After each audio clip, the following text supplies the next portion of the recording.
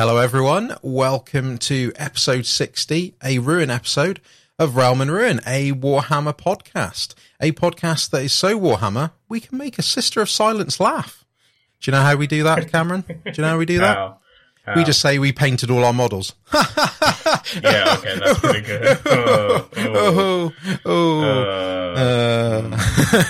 I'm your host, Matt, and joining me, as always, a guy as bearded as a Free Guild regiment. It's Cameron. How you doing, mate? I'm doing very well, thank you. I would argue I'm more bearded than most Free Guild regiments because I don't have a very regimented thing I've got to stick to with my beard, otherwise I'll be whipped. So, right. So, as in, you know, the Free Guild, they need their mustachios most excellently trimmed. Yes. Whereas I can just do whatever I want with my terrible face, and people won't see it because we're on a podcast. See, that's why we don't do video.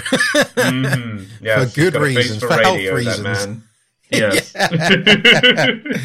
Oh dear, yeah, you don't want to see it. You don't want to see us in our natural states. No, for the good of humanity. Well, like I said, episode 60. Here we are. It's a Ruin episode, so it's all about that lore that we all love.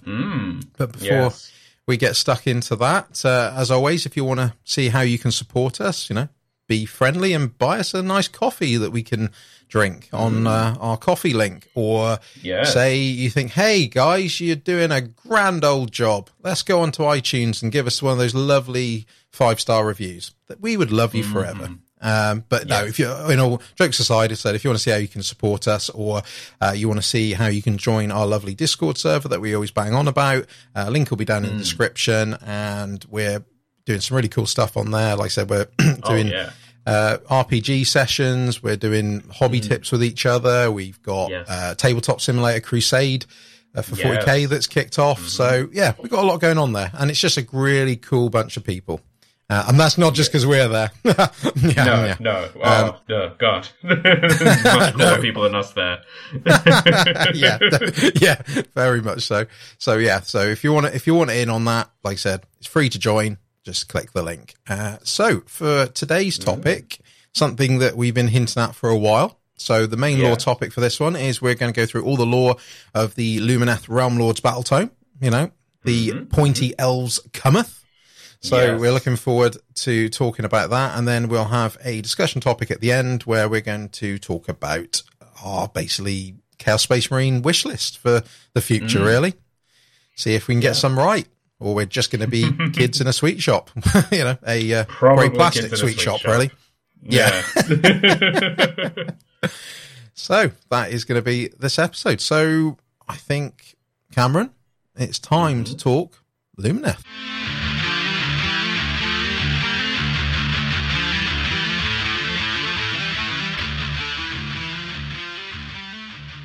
Here we are, the Lumineth Realm Lords. Like I said, it feels like they've been around for a little while, and you know, the Battle Tome's been here for a little while because obviously it was part of that army set that came out not that long ago. So yeah, it's a funny one really, because I feel like people know about the Lumineth but don't, because obviously because it's not fully mainstream. Would you agree with that? Yeah, sort of like... I would definitely agree with that. So I've been reading this book over the last couple of weeks.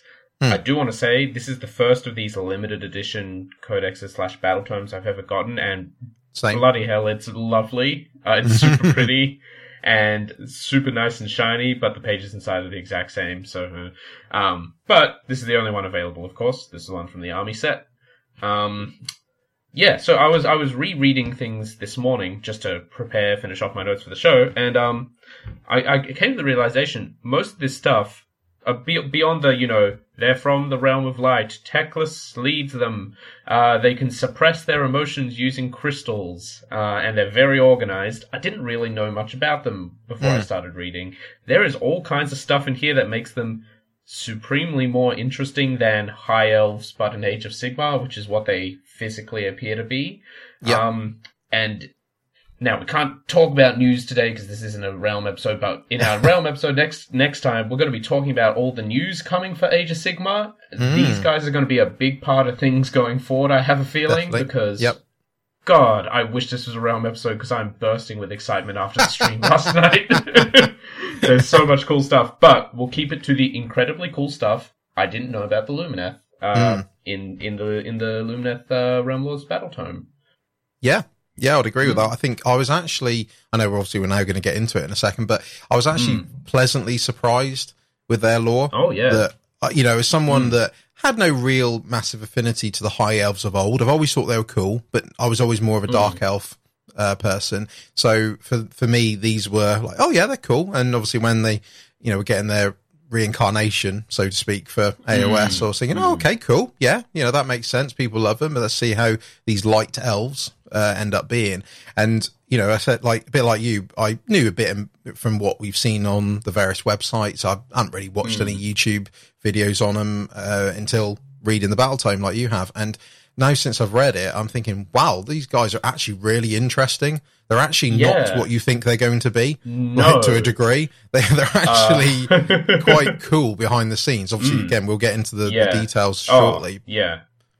Like, their overall story arc, like the story of how their society has changed from the Age of Myth to the current day of Age of Sigmar is incredible. And also, this book has generated at least 3 conspiracy theories within me. Okay, looking forward to hearing those. Good Lore should do this, because that little twist of what does that mean, though, is, I think, one of the most exciting parts of lore. The self-discovery kind of stuff where you go, well, what could this mean? What is this? I'm excited to find out. Yeah. I hope Games Workshop has the balls to go through with what I think it could be.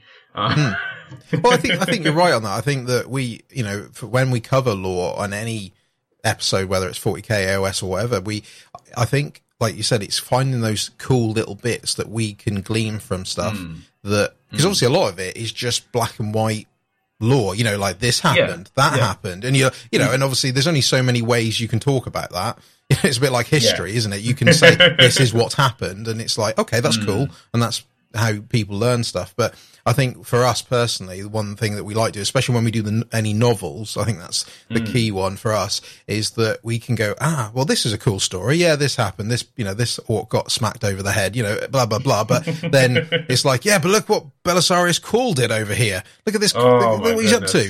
And you can sort of start piecing it together. I think that for me is the interesting bit of the lore, because obviously the rest of it is, like I said, is just a stream of information otherwise. So, and I think that's the same, like I said, with what surprised me with this book in particular, where you're like, yeah, okay, they're elves and, they're enlightened and such like. But then when you start picking out some of these cool little bits, and, you start piecing it together and how it connects with the bigger realms, you're like, oh, okay, these guys are cool. They're a lot more interesting than I first thought. And hopefully you guys will feel the same when you start hearing about what we have to say about them now. So, let's kick them off. Who are they? In. Let's do it. So, who are the elves of Hysh? Well, they are elves that have basically sort of turned from art and philosophy to basically the domain of war. They're arguably the epitome of elven kind, really, and sort of believing to be the most advanced and intellectual of all beings, thanks to the 10 paradises of Hysh, which we'll again talk about soon. They have had to basically redirect their love of mastering their pursuits to defend their realm now, and obviously their faction against all the different enemies, especially, as always, the forces of chaos, where in battle they become basically like an art form. Each thrust of a spear, each cast of a spell is sort of done with purpose, grace, logic, and that sort of thing. You'll find that's a very common theme for them. So their evolution from the Age of Chaos into the Age of Sigmar has basically seen them as become a cohesive force sent out by the well-known brothers, Teclis and Tyrion, to basically change history and forego the days of fighting as individuals. It's all about, the greater cause now. So you've got phalanxes of their sort of skilled and disciplined warriors working together as archers shower their foes in a accurate arrow fire, mages causing disruption with their magic, and their pike-wielding soldiers finishing off the enemy. So, like many races, they harbour a dark past. That's always the case, isn't it? No one's got a clean history, which they basically pulled themselves away from, luckily. And and because basically they saw their need to change, with this revelation being known as the reinvention. Again, more on that later. However, this has not made them humble beings. In fact, they still regard themselves as, others beneath them, sort of basically blinded by their own brilliance. So again, they're quite a cocky race to a degree, but I suppose that's quite an elven thing anyway. So similar to the Deepkin, they shun emotion, but for different reasons, really. For basically the reason that it can cause confusion and interference with logic and reasoning. They're a bit Spock from Star Trek, basically. It means heightened emotion can be seen as a path to damnation, as demonstrated by the head of Knights of Slaanesh, or all those souls drenched in anger, can lead to serious consequences and putting others at risk. So they're all about being cool and calculated, basically. As you would imagine, their arrogant nature hasn't gone down well with others and has basically made them many enemies over time, but gaining them a reputation as a deadly, efficient, but quite unpredictable force, basically steamrolling over those who get in their way. So their sort of detached and aloof nature was once upon a time perceived as a massive weakness, basically, but the repression of the emotion led to hate, led to unrest, which eventually became their downfall, which was known as, or connected to, the Spirefall, which was basically a magical civil war, which tore their empire apart. Who doesn't love a good civil war? GW loved chucking in civil wars. So this realization has basically made the Lumineth rethink their ways, and now they embrace their realm in Hysh, working in tandem with it, making good use of its realm stone, which is known as ether quartz. We'll again mention that a few times later, and not seeking to unbalance things. So by embracing the magic and literal elemental foundations of the realm, they basically go to war with their avatars of the realm, under the guidance and banner of obviously Teclis. So, talking about their actual war hosts, so basically the vast bulk of the Lumineth are actually civilians who ultimately would rather be pursuing their interests outside of battle, from a mind and soul perspective, achieving balance and, becoming one with yourself, basically. But fight out of necessity due to the threat of chaos, which again is a common theme, obviously, with other races as well. So this balance has continued, to be the way that their armies are organized. So this is where the decree Tyrionic was laid down at the start of Age of Sigmar. So basically this meant that each nation in the realm has an army of Venari, which is basically their military arm, led by the magic caste, or the mage caste, which is the Skinari. This is basically to echo the might magic combination shown by Tyrion and Teclis, the two sides of one soul. So again, you'll see this balance thing quite often. So with the threats to their lives throughout the realms, they've basically taken the fight to the enemy, using their skill and their ability of foresight, often traveling through realm gates to provide their wisdom to other races. They will look to purify the land as they go, using geomantic magic, which is to stabilize the realm. However, this can lead their allies' territory becoming a bit mauled in the process, whether they like it or not. So, again, they've got this sort of attitude of trying to help the others for the good of dealing with chaos, but they have a habit of sort of overstepping the mark sometimes. So, chaos, and particularly Slaanesh, is aware of the unrest the Lumineth have caused. So maybe they've overstretched themselves. We'll see. And talking about the realm of light that they obviously come from, it's a realm well known for the bright sun it personifies in the sky, until it's eclipsed by the darkness of Ulgu, its twin realm. So the light of Hysh resonates throughout all its inhabitants, often healing them in some cases, but the main thing taken from this realm is that of higher intellect and quick thinking. So this, however, has its consequences, as those who ascend too high can have their minds literally melted by the pure and powerful light of the realm, which then in turn creates obsession, addiction, and ultimately annihilation. So the Lumineth ultimately are looking to seek that balance. Such things basically never happen. So that's a little intro for the Lumineth. Yes, and now let us peer deep into the past. Into the age of myth. Ooh.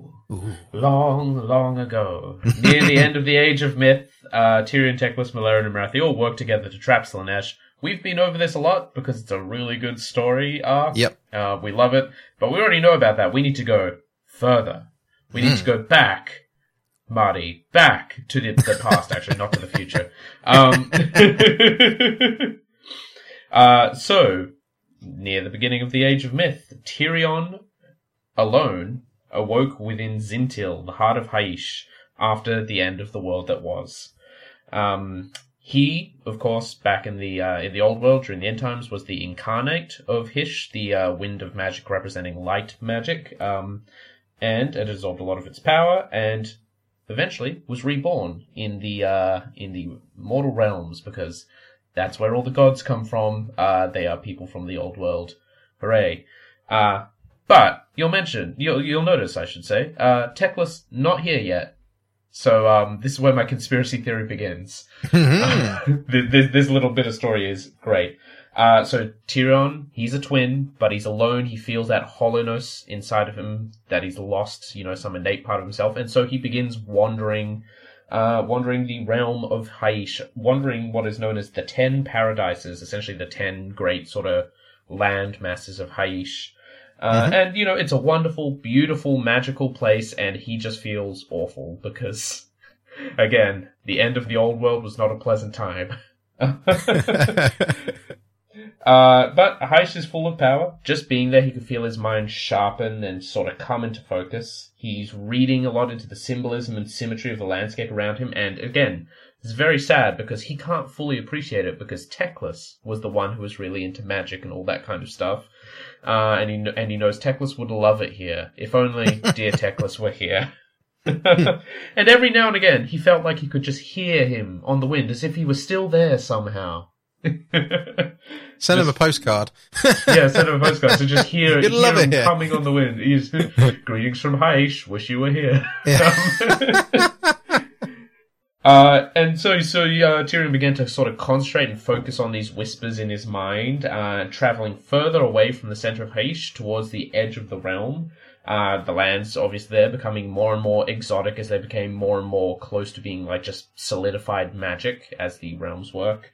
All kinds of crazy stuff is out there. These realms of pure geometry, these eldritch creatures, which, of course, Tyrion being Tyrion killed as they attacked him.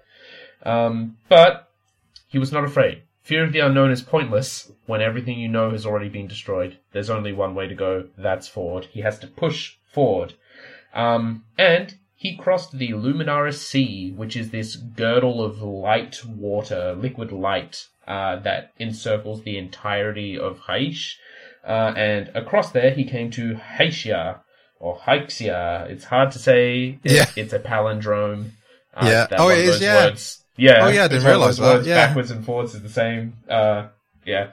Because perfect symmetry is a thing. Of course. The lands here are incredibly perfect, which sounds incredibly disturbing. Like, I don't like the idea of a ford being just this endlessly repeating fractal shape causing a split in the earth, and then 90 degrees to the left is the exact same ford, and 90 degrees to the left of that, because this place is symmetrical. It hurts my brain to think about. It's terrible. It's awful. It's terrible and awful for me. It was just as bad for Tyrion. He's a god, but there's only so much even a god can take. Now, Matt, you mentioned looking into the light of Haish for too long is bad for you. Ah, my eyes! My brain! Yeah, Tyrion's eyes literally melted out of his head from staring into the edges of Haish for too long. This is why he's called the Blind King in the Court of the Blind King. Yep. He's a god with no eyes.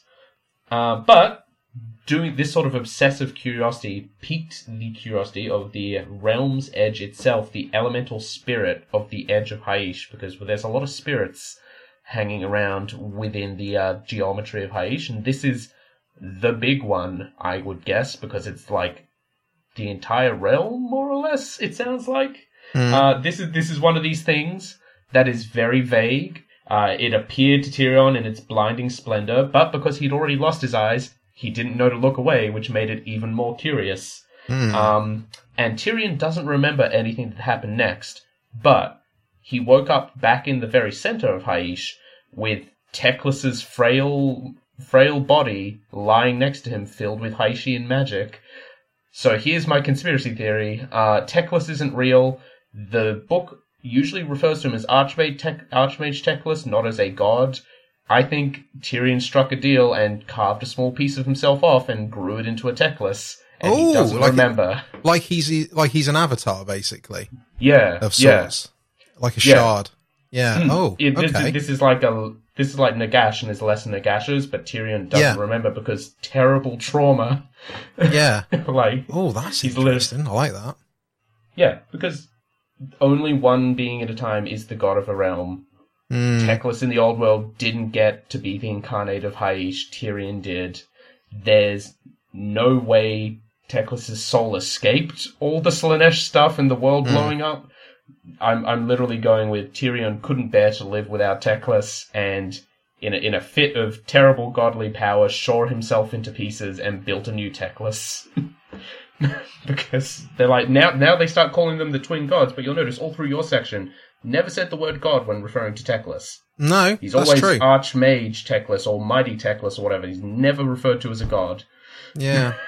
And also, they're not against reforging as such, are they? As we'll find out with another certain character later. Yes. They're not against sort of piecing that, that sort of thing together. So yeah, there could be some truth in that. Yeah. Could be some shenanigans going on there. Yeah. So we're calling it. It says here the two have become twin halves of the same godly power, which instead of being divided and lessened, it was instead reflected and magnified. You see what I'm putting down? This is just another piece of Tyrion that he's like, Teclis though, my twin, please.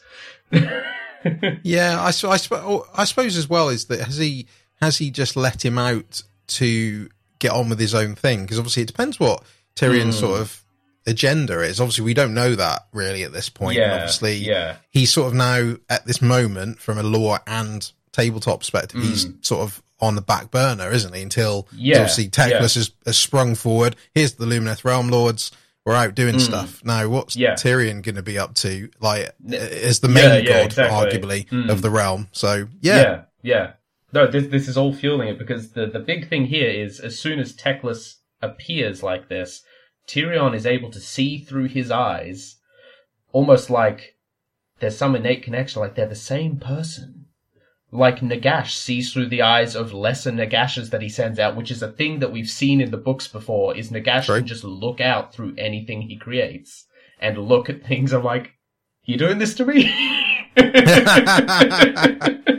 also with Tyrion, obviously, but the fact he's blind is that is this his way of having an impact down in the mortal realms now by his avatar, in quote marks, Teclis. It's going, right, okay, brother, you go off and do your stuff, because I can't really see things properly from what it's almost like he has become the eyes of Tyrion, potentially. In a manner of speaking. Yeah, exactly. And it's like, Teclis taught Tyrion to see with extrasensory perception. No. Tyrion is absolutely just watching through Teclis' eyes at all times. I'm calling it now. So you're basically saying Teclis is a pair of glasses. Yes. This is my seeing eye Teclis. God, that's awful. Sorry, Realm Lords. We're just completely destroying your lord.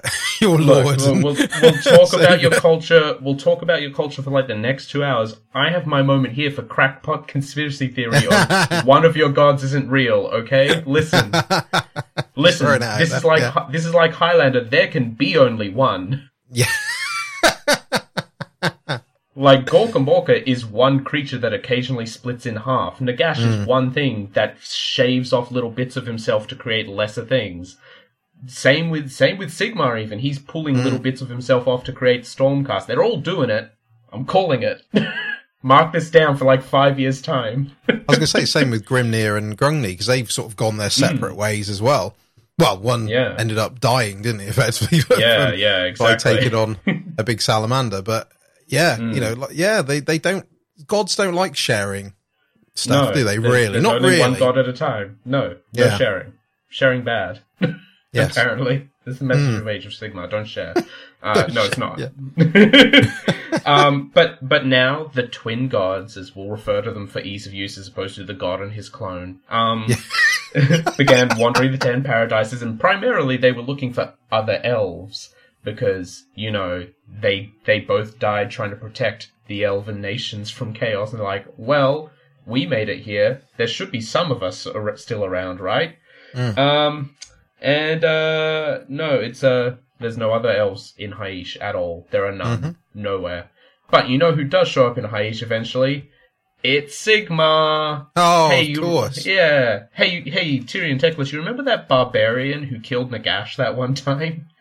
Turns out he made it as well.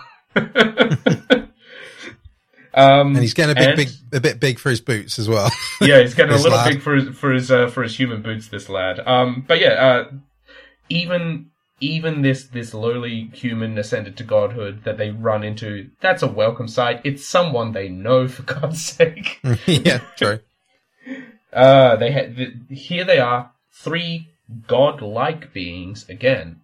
Not calling the 3 of them gods. I'm going to keep pointing this out, and my brain is fixated on this one thing. They have a fresh chance to create an existence free from the taint of chaos, because again, this is early in the Age of Myth, there's also no signs chaos is around. It's probably fine, guys. Yeah. Sigmar does confirm to them that there are a few elves still around, but most of them are in the realm of heavens, hanging out with Sigmar's people. But the vast majority of them were clearly eaten by Slaanesh, and so that's a little rough. But Tyrion and Teclis are like good elves, which means they're stubborn, and they don't listen to humans. So they broadened their searches. They went through basically all the realms except Ulgu, which is the one place they cannot go. But in Shaiish, they found a group of strange monks who informed them that a creature known as Malarian also was looking for the souls of lost elves. Malarian lives in Ulgu, can't come to Haish. Tyrion and Teclis live in Haish, can't come to Ulgu, because those two realms are completely diametrically opposed. It's like magnets, but opposites repel instead of attract. But they could meet up in Shaiish, so they had a little powwow in Shaiish. Went, oh, hi, Malarian. Aren't you the guy who was actually destined to be the Phoenix King, and we all cheated you out of that destiny for several thousand years until the end times? But it's fine. You know, the bygones be bygones. You're over it, right? Yeah, it's fine. It's all good. But working together, Malarian, Teclis, and Tyrion are able to figure out that because of Haish and Ulgu's link, there is a point perfectly between them where all 3 of these gods can coexist. This secret little penumbral meta place of Ulgish. And this is where they decided they were probably going to imprison Slaanesh. And they went and they did that. It's like, you can imagine them going, well, there's 3 of us and only one of him. One of him. / her. And then Marathi's in the corner just going, hey, I'm a god too, right? No, you're not. Know your place, Marathi. You got the word demi in there for a reason. Not now, mother. So just imagine Malarian with a Principal Skinner voice. Yeah. What's that, mother? You want me to sacrifice the humans to Cain? But mother... People may get a bit frustrated at that. Oh, God. So yes, they all working together without Ilariel because she never wants to join in all the fun and games. Work together. They trapped Ilariel. Yeah, exactly. They trapped Slaanesh and began the long, arduous process of getting all those souls out of that overstuffed god.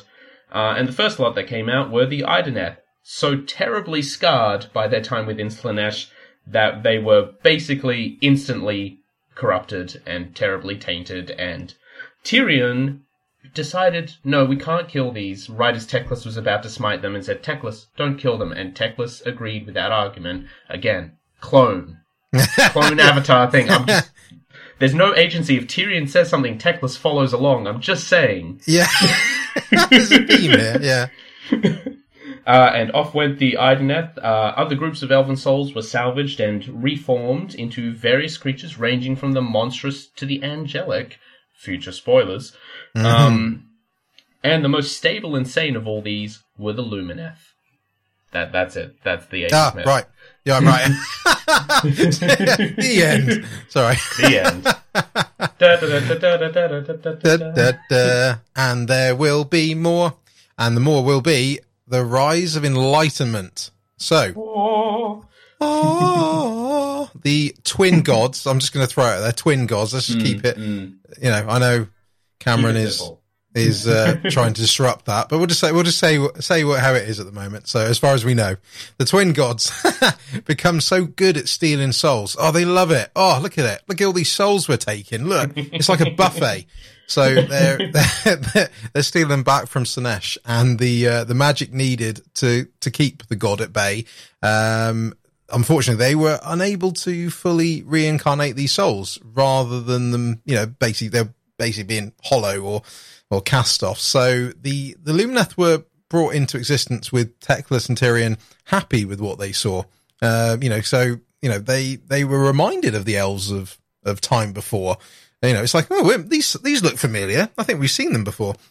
And the fact that the Lumineth created 9 great nations through Hesh in all the paradises apart from Hezaxia, you know, they were like, oh, cool, these elves are good. You know, they look like, they remind us of how they used to be. And look at them. Yeah. They're off building great nations. That's cool. They're not like those fishy deepkin. However, this joy, you know, seemed to be masking the twin gods from the darkness in their new civilization. There's always darkness. So, because, you know, obviously for where light falls, a shadow is formed. So yay. Yay! That's it. That's simple science there. So the Lumineth basically expanded themselves over the 10 paradises, some enhancing their minds. You know, others were learning botany, history, cartography. Oh, they love a good map. Oh, who doesn't love a good map? Whilst leaving the local beasts from slaughter, and instead, you know, tamed them instead. Which I loved, because there's actually a note where it says that they were sending particular predators through realm gates to other lands if needed. I love that. So, like, well, this beast is a bit dangerous. Should we kill it? No, we do not do that. Oh I my can't God, tame it though. Do you know what this means? Hey, conspiracy theory number 2. I hadn't read this because this was your section. Yeah. Hear me out here. Gur wasn't originally the realm of beasts, but there was a realm gate to it conveniently located where all these predators were. it was the realm of grass. It was the realm of grass and nice peaceful animals, and then the Lumineth just herded all the 4-jawed Draco gators out through the realm gates and go, be free. Yeah. It reminds me, I don't know if you may not have watched it. Do you watch Family Guy?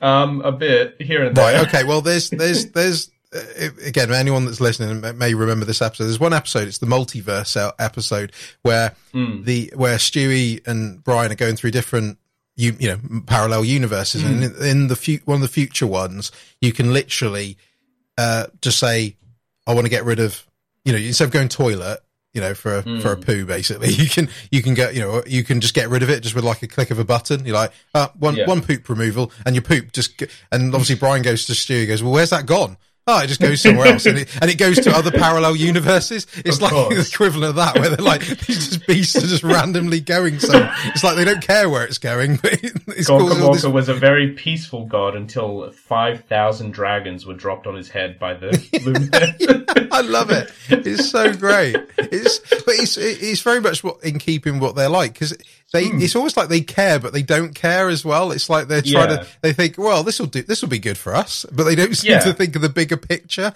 in a way. We don't want to kill these creatures, but we also don't want them where we're living. Yeah, so we'll make them someone else's problem. Love it. Just sort of heard it was like, come on, get through the realm gate.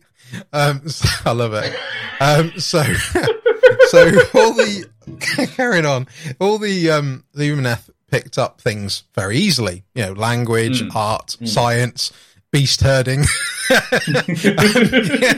They nailed that.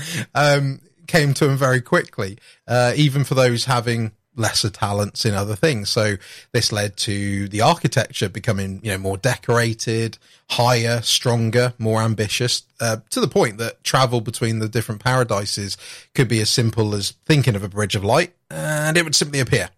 So, these advancements bred local rivalries between the Lumineth as schools of thought and research would try to outdo each other, elves being elves, as the complexity of their knowledge increased. So with the pursuit of knowledge and betterment becoming so important to them, the elders created what was known as the Teclamentari. So basically it's otherwise known as the Teclian ladder. So it's basically a way to progress one's pursuit of enlightenment, where each rung of the ladder, so to speak, involved a mental test where, with those failing, often losing their sanity.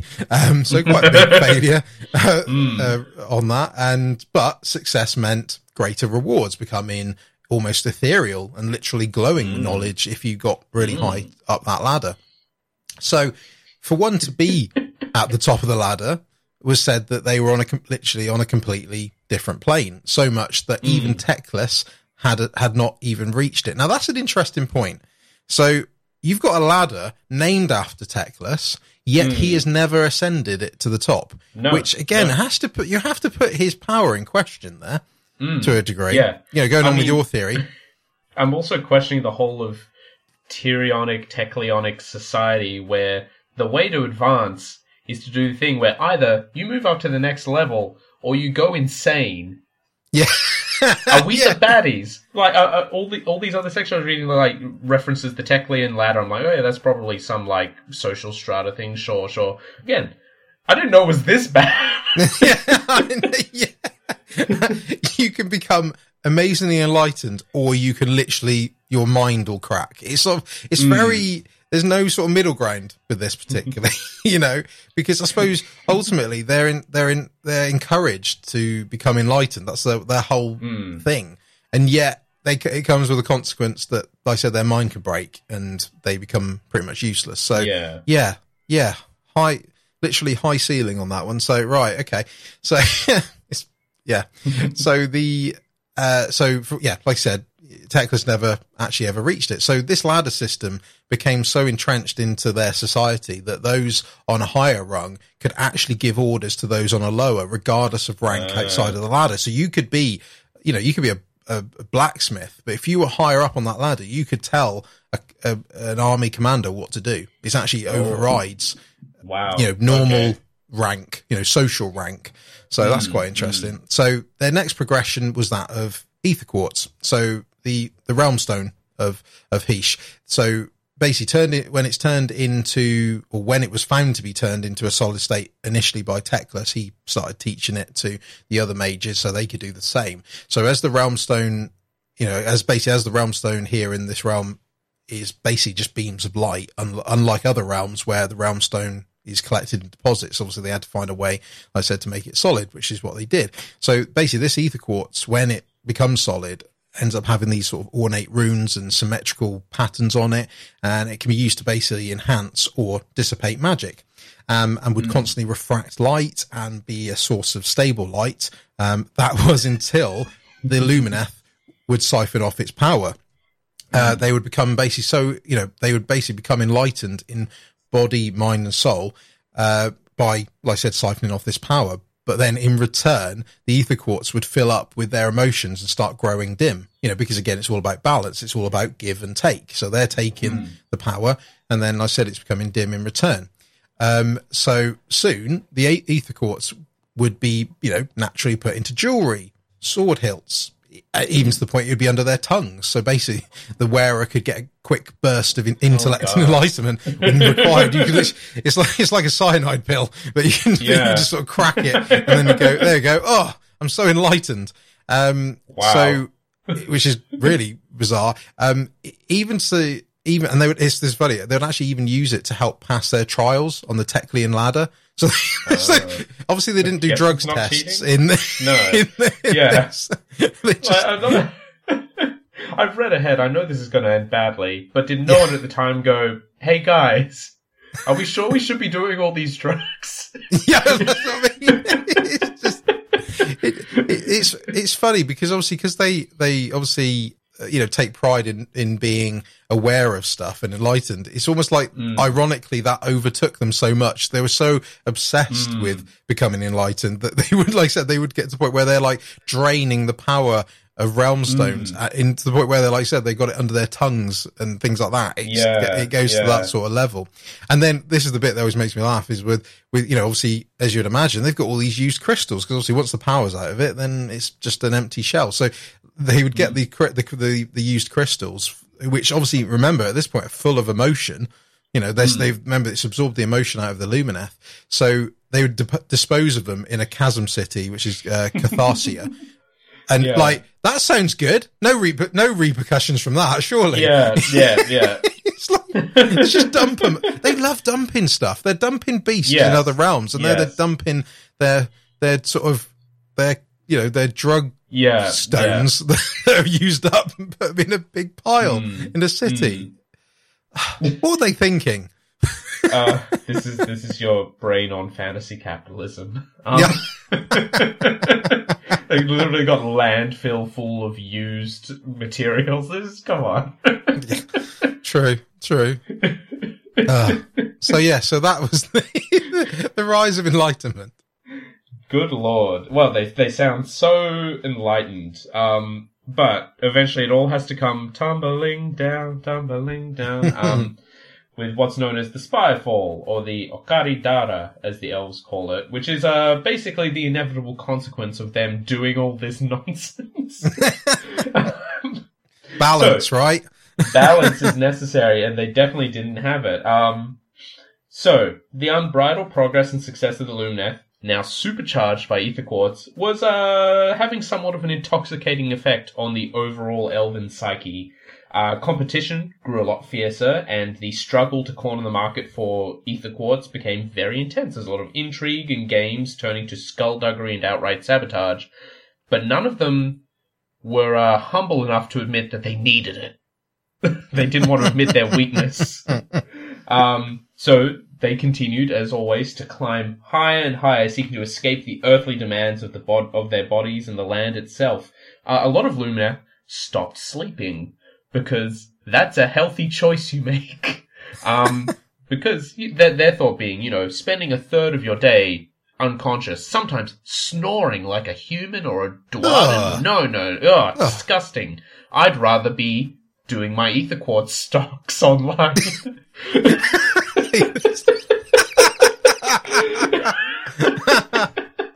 I'm sorry. This is. I really love their overall story. This is why the lows of their story come to their highs later. It's very good. Yeah, definitely. Yeah, a lot of Lumineths just stopped sleeping to better further their crafts, or at the very least do some mind-expanding meditation rather than sweet sleep. And it became considered a boorish habit to sleep. It was impolite and uncivilized of you to sleep.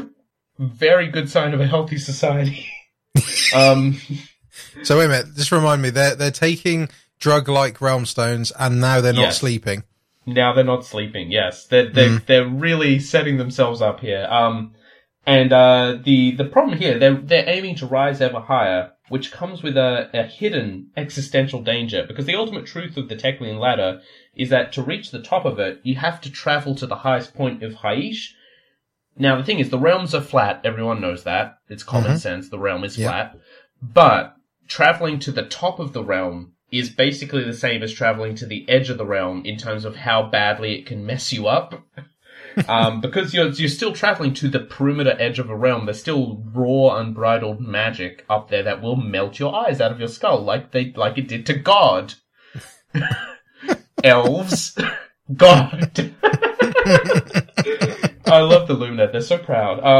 Over time, this insidious fever of pride took hold, with some elven masters openly attempting to outdo their rivals in all things, while others got a little subtler in their needling, casting sly aspersions against people who blatantly show off how good they are at stuff.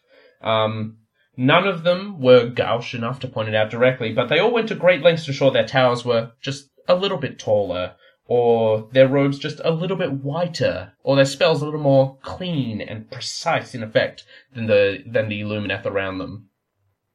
Masters of the Teclamentari, who held forth about their knowledge and experience, obsessed over how many were listening to their lectures in comparison to their other teachers in the area.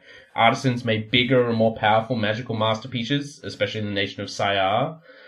Mages, seers, and theurgists designed works of arcane genius, spells so destructive they could unravel reality, swearing, of course, they would never use them unless it was against chaos. I could never. This is for self-defense, this nuclear bomb of a spell I've developed.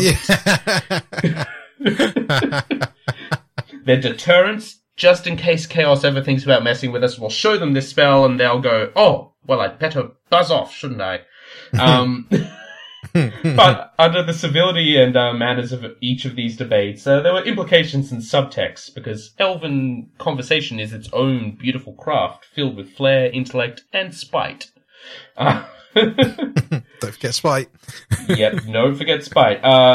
Now, the people most besotted with their quest for ether quartz began hearing these little whispers, then words and haunting suggestions playing at the edges of their subconscious, because this is excess. This is an entire society in massive excess, and Slaanesh is speaking to its most vulnerable members. It feels like we've been here before, in another universe. In another universe, in another world. Yeah, no, yeah, okay, hey, we're putting this out here. Lumineth are just Craftworld Eldari. Yeah, basically. And it's really good. It's really good, except they're Craftworld Eldari, but better, because their story feels more grounded and relatable to, like, real-world political structures and, like, civilization histories.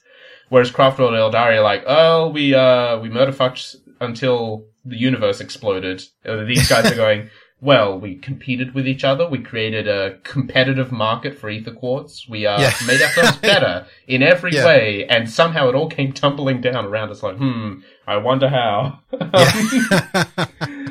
And of course, these particular people being whispered to looked at all their rivals, vigilant for weaknesses and exploring for ways to bring them low. And eventually, a very famous Lumineth composer of Lumen symphonies vilified one of his rivals, saying that his rival must have a demonic muse to create such terrible music.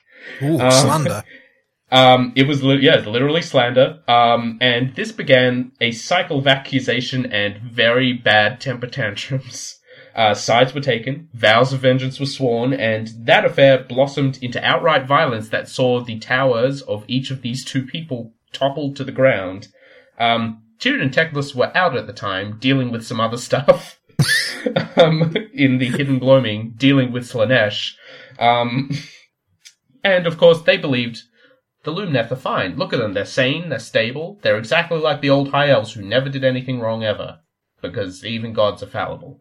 Of course. Word spread pretty quickly that the taboo of actual outright fighting had been broken. Lots of rumors of demonology started circulating, because it's not only a horrifying enough rumor to be very interesting for the gossip of high society, it was also very useful for darkening your rivals' reputations. These accusations were, of course, all baseless. None of the Lumineth were actually involved in demon summoning or anything like that, but the fear and repulsion conjured by the idea of it sent ripples of paranoia throughout the entirety of Lumineth society, at which point, premises were searched without warrants, privileges were revoked, advantages were taken on the flimsiest pretext. It was a spark that lit the kindling, where this slander over a few short weeks turned up into an outright civil war across the entire realm. Nothing so coarse as physical violence, of course. We couldn't possibly punch each other. That's unrefined. No. That'd be the same as sleeping in public. Terrible.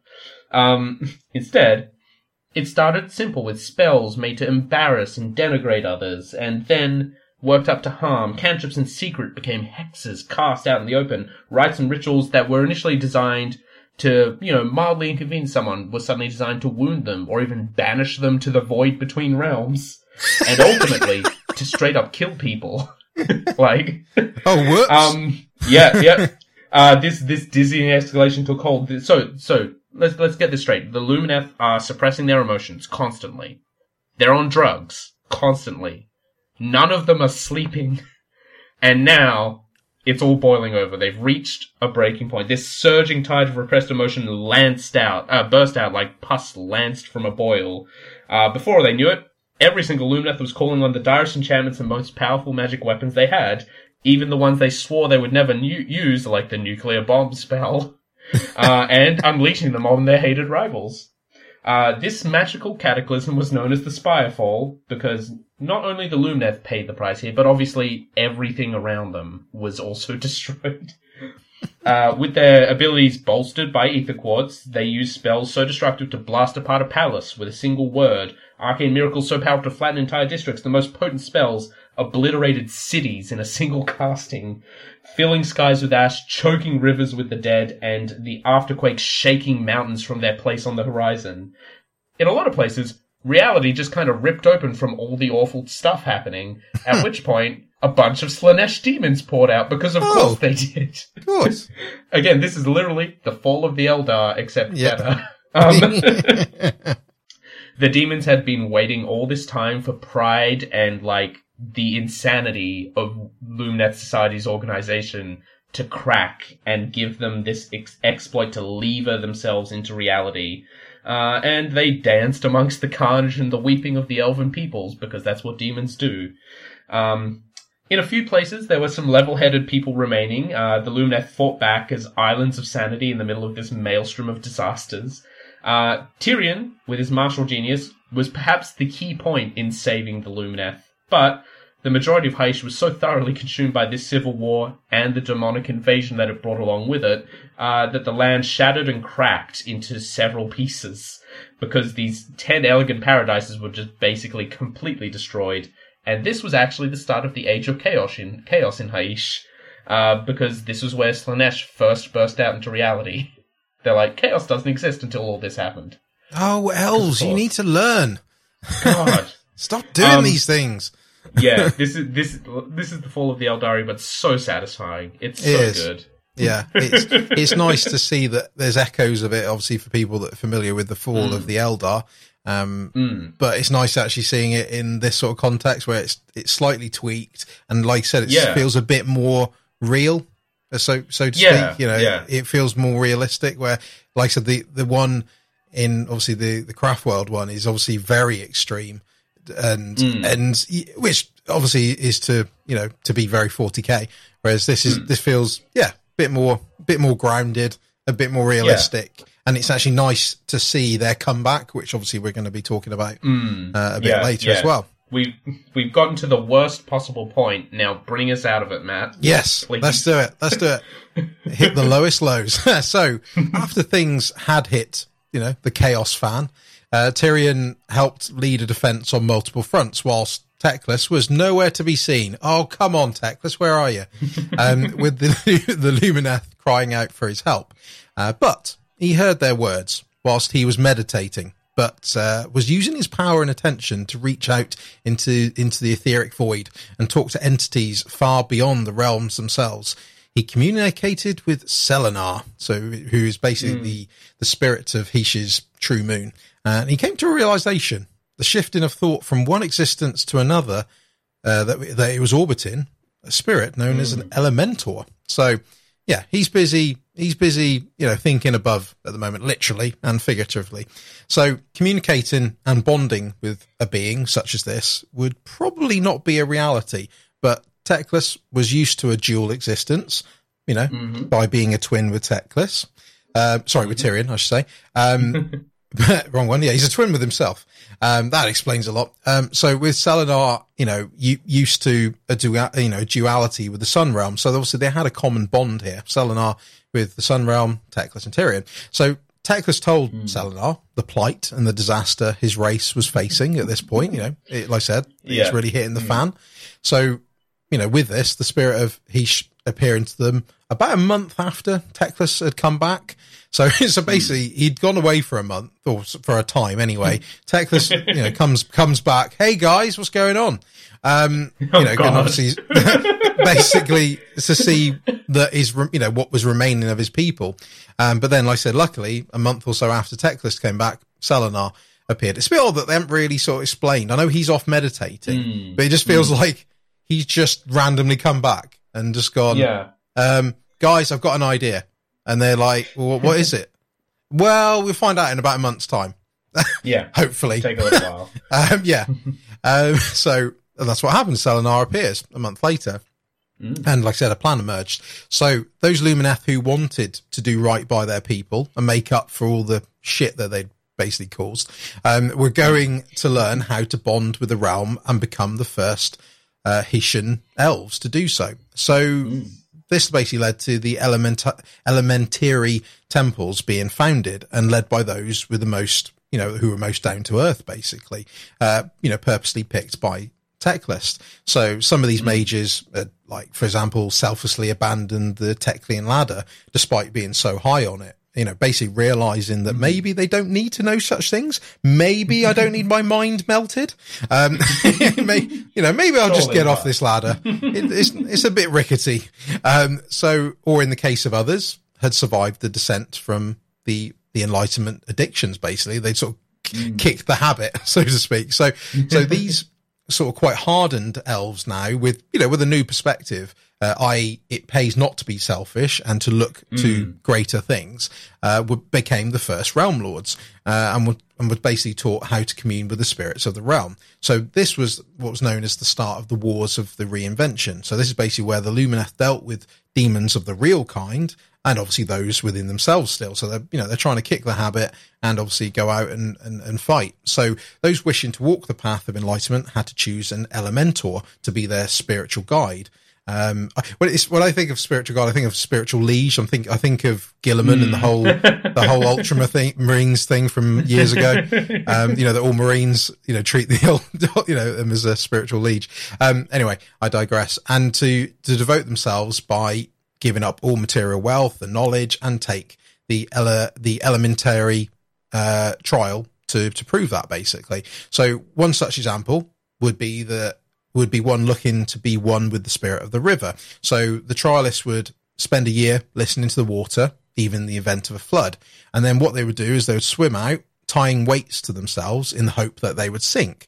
If the spirit deemed them worthy, they would breathe underwater, resurface, and become a devotee of the river spirit, along with taking on a brand new name. If they failed, well, they would drown. Well, they would just die. I'm seeing some things here. Again, it's all balanced, Cameron. It's all balanced. Don't worry. Yeah. 50-50. Exactly. Roll of the dice. How appropriate. So many temples have been founded since the reinvention, and it has attracted criticism from those elves in Ulgu, suggesting that they basically swapped one obsession for another. So, but the Lumineth managed to start rebuilding the 10 paradises and started embracing the realm rather than taking it for granted. I'm guessing they probably they stopped sending beasts through realm gates at this point. I don't know. I'm just speculating. So basically they have a whole new perspective now and are ready to fight. So that's sort of the start of the turnaround. And I'll do a quick bit on the nation, like one of the particular nations. So one of the nations within Hesh is Emetrica, which is arguably the most famous, especially as its inhabitants are well known for their thought over physicality. They'll ponder the correct decision on a matter, reflecting, dwelling on the answer maybe, and then performing a decisive act as the result. Their saying is, a sword blow well delivered is worth 3 leveled in haste. That's it. You tell people. It's also home to many elder mountains, and these being the source of many acts of enlightenment. For example, one could conquer the peak of Mount Avalnor, a massive feat with the top of the mountain going through the cloud layer. And by looking down over the nation, you would lose your care of being an individual and look to fight as one great force. This is apparent when the Stoneheart King goes to war, with the battle cries of the pupils bellowing out as well. Others can channel other spirits there as well, such as from the great Daxo River and the Scintilla Falls, which will find themselves having similar revelations. Only by going beyond, you can see the true beauty of this particular nation and appreciate the enlightenment that follows. So like I said, this is one thing we're going to again now see is this whole, devoting yourself to a spirit that that is part of the realm, which is very cool. Yeah. So that's that. All right. Well, even as Teclis taught the Lumineth how to commune with the spirits of Haish, he himself cast his far-seeing eyes all across the 10 paradises. Now, this was a pretty big task even for a god thing. God clone, I don't know, Teclis. But he managed to identify the areas of Haish he considered to be salvageable, and in doing so, was able to coordinate people to evacuate from the areas he considered irredeemable and unsavable. Then Tyrion, working with that, was able to give support, and together they built a very cogent war effort and began sort of slowly reclaiming / just not losing any more of Haish. Sealing off the parts of the great nations that were basically ruined by reality splitting open, they burned big geomantic symbols into the realm itself, which a couple of pages back you get a top-down view of the realm, and you can kind of see them in the way it's organized. And just make sure the realm didn't fall to complete pieces with those, and the strictures of war and magic were laid down, amongst them the Decree Tyrionic, forming the Venari war hosts. And this has sort of shaped Lumineth military society ever since. So, this grand reinvention had altered Lumineth society entirely. They'd gone from the worst, the absolute worst, is the only way to describe it, to something much more in tune with nature and reality, something much more sustainable, some might say eco-friendly. I'm not saying this is like an eco-socialist society that used to be a terrible capitalist hellhole. I'm just saying this is kind of the arc here. They had this newfound sense of unity, giving them hope. But of course, chaos was still a problem, and even worse, death was on the rise, because this is just before Age of Sigmar's 2nd edition. Now, the thing about Haish is it's always been a realm of symbols and symbolism, so it manifested signs of the oncoming necroquake like a sickening body sprouts the symptoms of disease. Skies shifted to portray burning skulls. The skeletons of snakes sprung into unlife and began devouring their own tails. Bone fell out of the skies, and blood mists just appeared across the desert to paint statues red like flayed corpses. Yeah. It was just art. It's an art installation. It's fine. Get away with anything, yeah. Yeah. So there's the ghost of an ancient moon haunted the cosmos above Zytrekian settlements, and strange vibrations in amethyst magic made it pretty clear that something was up in Shaish. By doing some scrying, the Lumineth ascertained that Sigmar's storm host, as well as the warbands of the Dark God and the hordes of destruction, were all moving against Nagashazar. The Lumineth themselves didn't really take part in this because they weren't out yet, but also because it takes a lot of work to get to Shaish, and they were busy with demons on their own home front, so it's fine. That's why they weren't there. Totally swear they existed back then. We have it on good authority. But Teclis ordered them to raise ether quartz structures that would lessen any necromantic emanations that assailed the lands of Haish. But obviously wasn't enough, but it was all they could really pull together after still centuries later being in the process of rebuilding from the Spirefall. And as soon as they had finally managed to gain control of the heartlands of Haish, the necroquake happened. Everyone, hooray! Yay! In every single one of the 10 paradises, the dead roamed again, and there were an awful lot of them because of what happened a few hundred years previously. And of course, the unwise, the proud, and the incautious soon joined them, either becoming Nighthaunts or Deadwalkers. Lumineth are swift of foot and quick of thought, but there's a lot of ghosts and zombies out there. Death will always have numbers over the forces of order. The vast majority of Lumineth survived through their unity. They'd been warned of such an encroachment and used the obelisks Teclis had told them to prepare to hold the worst of this disaster at bay, but the magical backlash meant a bunch of their spells started acting up and becoming sentient. Now, these spells were intended to destroy any threat to the fragile peace the Lumineth had managed to forge, but of course, now they were just kind of roaming around Haish, killing anything in their way because endless spells were a thing now. It's fine.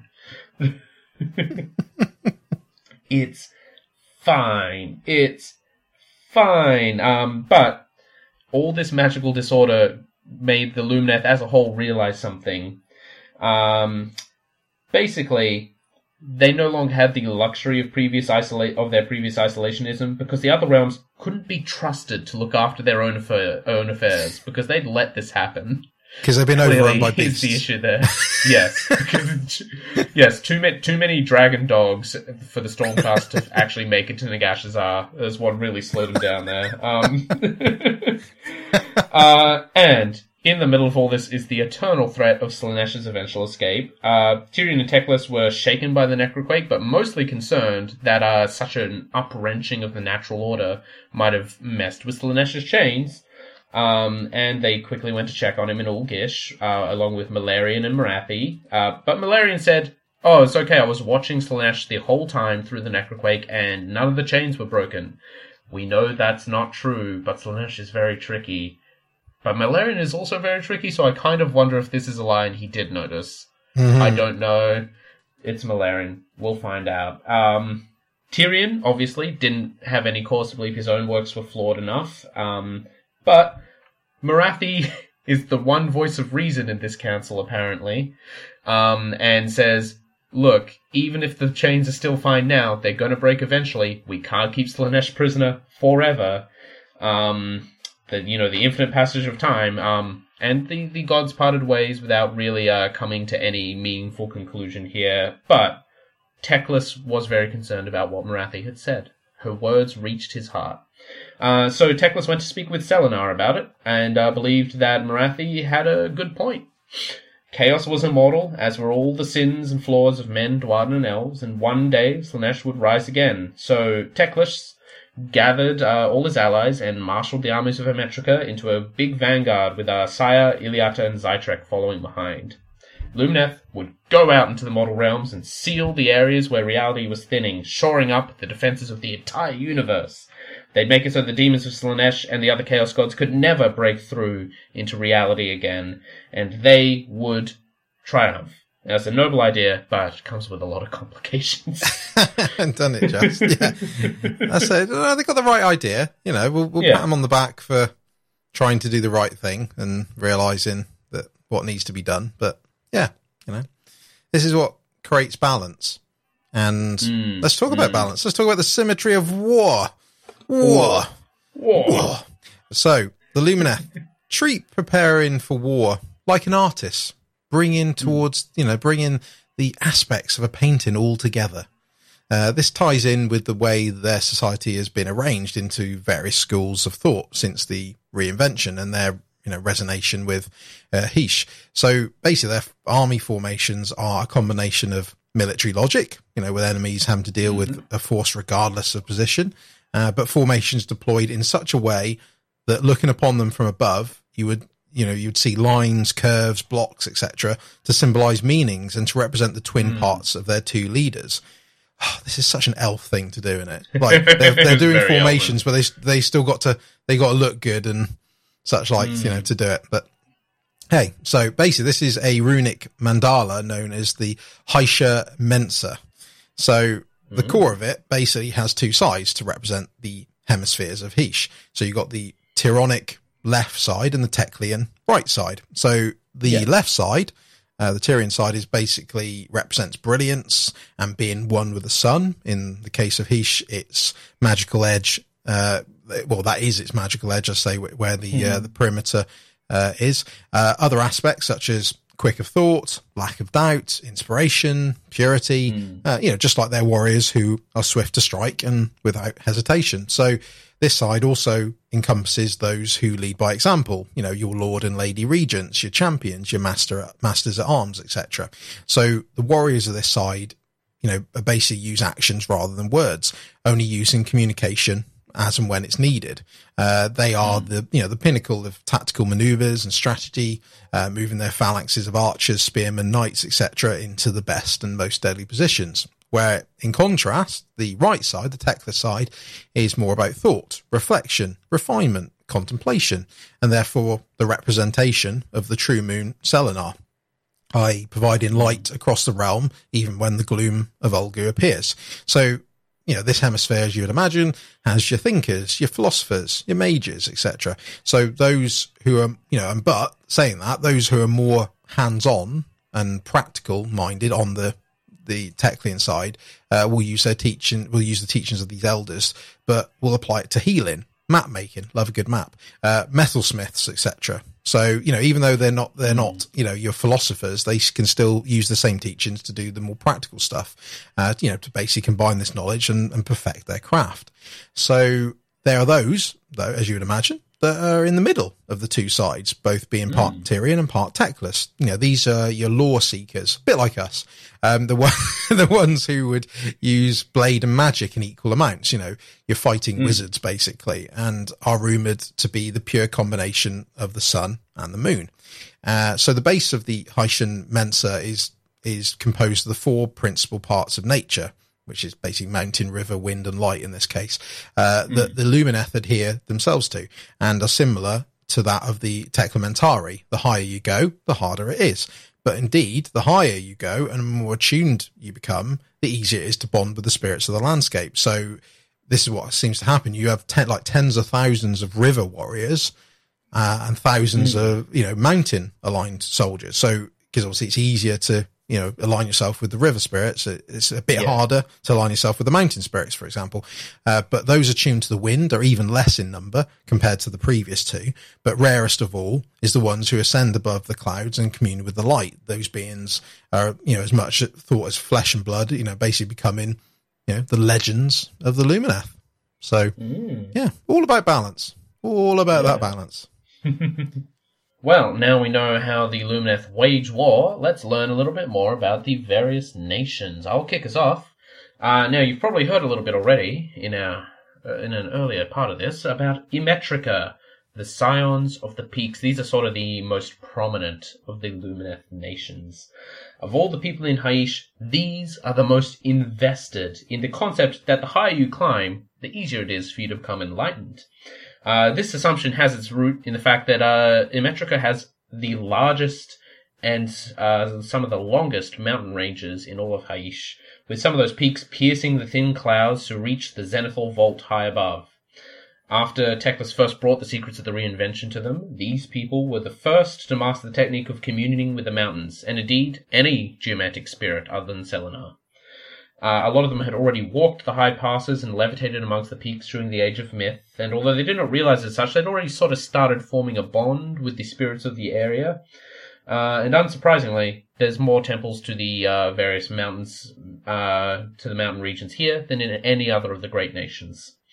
Their horizon is pierced by the great peak of Valinor, the Stoneheart King. Since the coming of the Soul Wars, they've been accompanied to war not only by this particular mountain spirit, but by the spirits of entire chains of mountains, so much that the phrase Emetrica walks has literal truth to it, and has become a shorthand for their inevitable victory. Because, a bunch of high elves with literal mountains walking behind them. And of course, because Haish is a perfectly symmetrical place, this land has as many deep chasms as it has towering peaks. The Emetricans believe that to descend into one of the chasms is to go on this sort of spirit journey of introspection and mental delving that brings to the surface the deepest and most disturbing emotional experiences of all who venture down there. To venture into such darkness is no fear and all-consuming angst, but they do appreciate that there is knowledge to be found beneath the earth, and that the shadows of the subterranean realm link to a new kind of truth far below. But only those who have sort of formed a close bond with the peaks of Emetrica dare descend into the depths, because the thread of wisdom from the mountain peak connects down to them and will always be there for them to follow back, so they never get lost down there. The people of Emetrica tend to wear triangular motifs, echoing the shape of the high peak of Valinor, even if they have no affiliation with that specific mountain. Some of these icons are capped with crescent moons, others interlinked in complex patterns, but the triangle is a recurring thing across basically all Emetrican art. Their people have a lot of pride in making an alliance with the oldest and most enduring of Haisha's land spirits, and often drop this into conversation. Just by the way, we're the first to establish a long-lasting symbiosis with the realm of Haisha. How about you? that pride that was their initial downfall is still very much there, but it's a little more controlled and healthy now. As for matters of war, it said that Emetricans think at length before acting swiftly. They are the least hasty of the Lumineth, and prefer to commit only when they're sure of the land and the foe they fight upon, or fight with, rather. They fight with their feet planted firmly on the ground, wear down the enemy's strength using their own, before landing a lightning-fast coup de grace that fells enemies in a single blow. In this, they seek to emulate the pervious nature of a mountain and the immense force of an avalanche that it unleashes on those who displease it. Should an Emetrican war host commit to protecting a sacred site, perhaps to buy time for some kind of rite or to bar access to a hidden valley, it can hold at bay a force that outnumbers its warriors 12 times over. These are the Spartans, the peaks of Thermopylae kind of dealio. Yeah. Protect those hot gates. Yeah. The trespassers will only be able to set foot upon those lands once they've killed every single elven warrior where they stand, which is no feat, for the Emetricans make war with stoicism and skill, turning the very earth against their foe through the mastery of elementary magic. When the spirits of the mountain stride into the fight, acting as the hammer to the Venari's anvil, even the armoured hordes of the Chaos God are broken, crushed, and cast aside with grim solve and efficiency. Nice. Emetrica. Yeah. Nice. That's them. That's them. Well, let's go over to another nation. The Makers of Wonder. Well, that's a title, isn't it? The Makers of Wonder. The Sayar.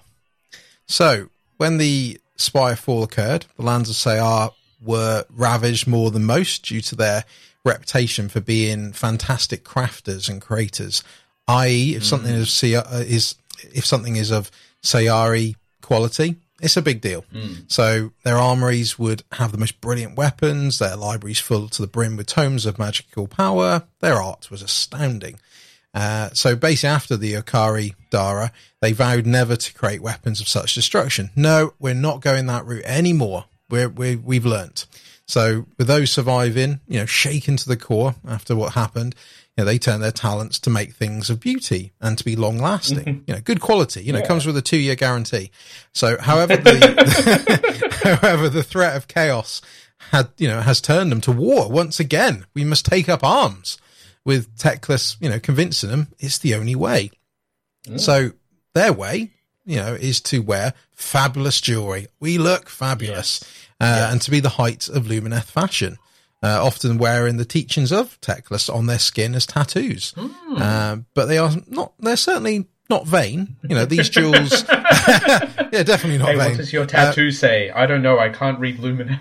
I think it says, embrace the light. No, it says Cantonese meal with orange chicken. It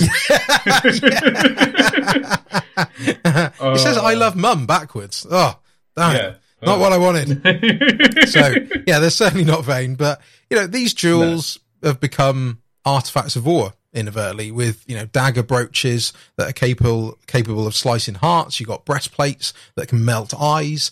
There's a thing for melting eyes, and light beams that shoot out of helms. That's cool. Who doesn't want laser beams or light beams coming out of your helm? But these are not a patch on the weapons that they used before the Spirefall, with such destructive force, they hope never to use again. They've been buried away, to basically use for the most extreme situations, smash glass situation. So in their capital are Ananathath. They hold a yearly competition or trial to show off the brilliance of their craft. So the entrants must make it through a gauntlet of sentium chasms and time warping predator spells. That sounds cool. To finally make it to the gates of the city to basically show off their creations. Go, look, we managed to get through and look what we've done. So often the Duardin, of Grungni will take part because obviously that's their thing as well, only to be embarrassed by the artifacts that the Lumineth are capable of doing. So, but, putting aside the fashion, when it comes to the battlefield, they shine brightest of all due to the sheer amount of ether quartz adorning, them. They love that ether quartz, with their warriors deliberately, playing up to this facade, basically displaying their arrogance to inadvertently taunt their enemies. And then obviously they do, which then, they'll then unleash their magical artifacts, demonstrating not only their ability at crafting, but showing what their previous generations were capable of too. So yeah, that's the Sayar. Cool. Yeah. All right. Well, we'll move on to the Iliata, the mothers of the spirit. So, the Iliathan cultural psyche is sort of personified by one thing. Beg pardon. It's not enough for light to simply shine, it must also regenerate and replace itself. They sort of maintain the idea that if illumination is finite, it can be used up, squandered, or lost, much like the ether quartz they used to abuse in the Age of Myth. Or the teachings of a soul who vanishes from a history without passing on their knowledge. They believe it's every lumineth's duty to sire young and then bring them up in such a way that not only do they replace their parents, but they exceed them in all things. Yeah, in this way, the elven race will become ever more enlightened through communal and generational change as opposed to individual excellence alone. Mothers and motherhood are sacred in Iliatha as they bring light into the world. Not the light of Haish, but the inner light of the elven race that was once lost.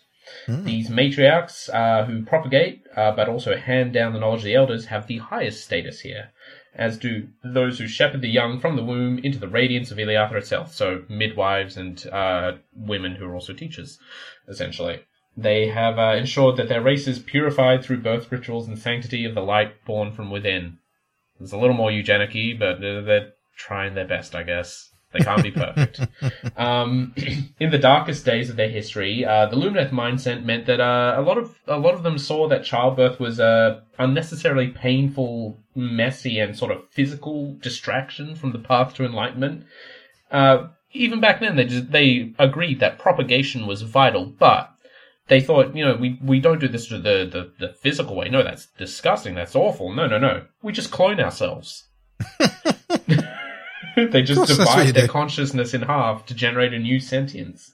They split the mind, master ambidexterity, and focus on two things at once. And in the height of the Age of Myth, some of them even divided themselves bodily into doppelgangers and clones, to where their magic advanced enough to create twins, where only one was standing a moment before.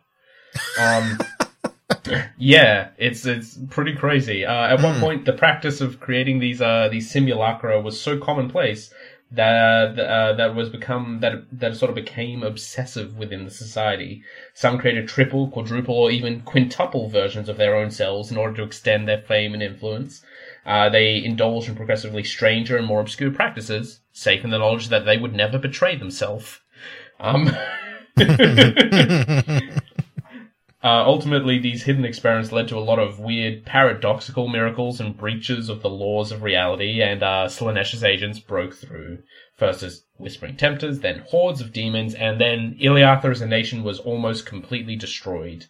To this day, the topic is considered taboo, even in the farthest-flung regions of Haish. Since the reinvention, the creation of more than 2 physical iterations per soul has been outlawed. Some clones still exist from the Age of Myth, working in collusion with their progenitors, but in a lot of regions of Iliatha, these people are not welcome. But the legacy remains in the practices and outlooks of their military. This is really interesting because they're still allowed to clone themselves, but you can only do it once, and there's still some of those original triple, quadruple, or quintuple clones hanging around from thousands of years ago. But everyone looks at them like, aren't you one of the guys who, caused the almost complete downfall of our entire species? Maybe just pretend to be twins, Yeah. Just don't go about in a group of 3, only go in 2s. Oh, it must be a nightmare trying to solve your family tree. Yeah, oh my god, could you imagine? My great-great-grandfather, which one of the 4 of him are we talking about? Yeah, which part?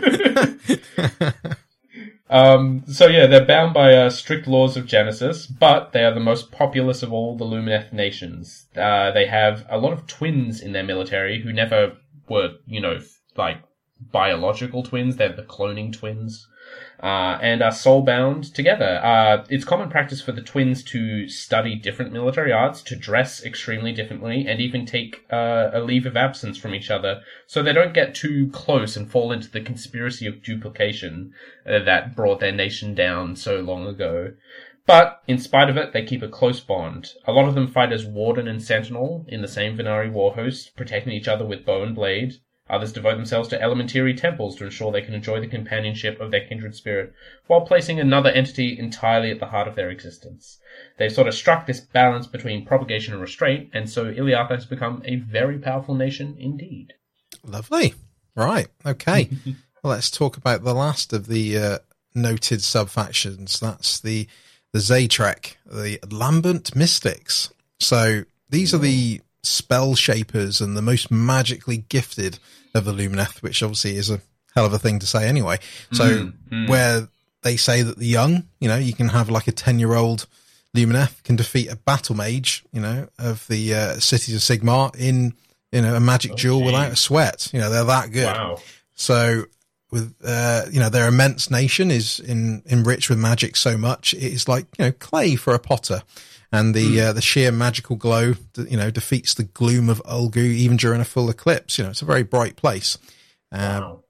So yeah, impressive. They are able to talk to distant moons like they are chatting to a neighbor, which has gained them a reputation of being quite moon touched. They're a bit out there. Those Zaytrek. They're a bit, they're a bit out there. So this source of magic has meant that Teclis spends most of his time here, of all the nations, basically, compared to their neighbors, and in turn have entrusted. He's basically entrusted the Zaytreki to be his ambassadors and researchers of the arcane, especially seen in the cities of humans more than any other type of Lumineth. So, funnily enough, though, despite their respect for Teclis, or from Teclis, there is something they revere more, and that's Selenar, and all the other moon entities, so much that they give their courtesy to Teclis purely to speak to the Lunar Sphinx, Selenar. So so basically it's, as they say, rather speak to the source than the mouthpiece, which amuses Tyrion quite a amount. So basically they go, oh yes, Lord, Lord Teclis, yes. We just want to speak to your big pet, your big Sphinx there. Yeah, your big thing. So their love of magic extends, to the mages and spellcasters of other races, whether it be the Seraphon, the Cainite ways of the Daughters of Cain, etc. So even though, obviously they're very in tune with what they do, they're actually quite interested in what the other races do. But saying that, the only magic they tend to not respect or marvel at is those of the forces of destruction, such as the orcs or the ogres, where it's more about faith than actual skill. And obviously, as you would imagine, it is the bad moon that is their real nemesis, because obviously effectively both the Gloomspite and this particular nation are worshippers of moons. So obviously come into confliction with each other, and they basically looked at ways to keep the bad moon at bay, which has been very tough.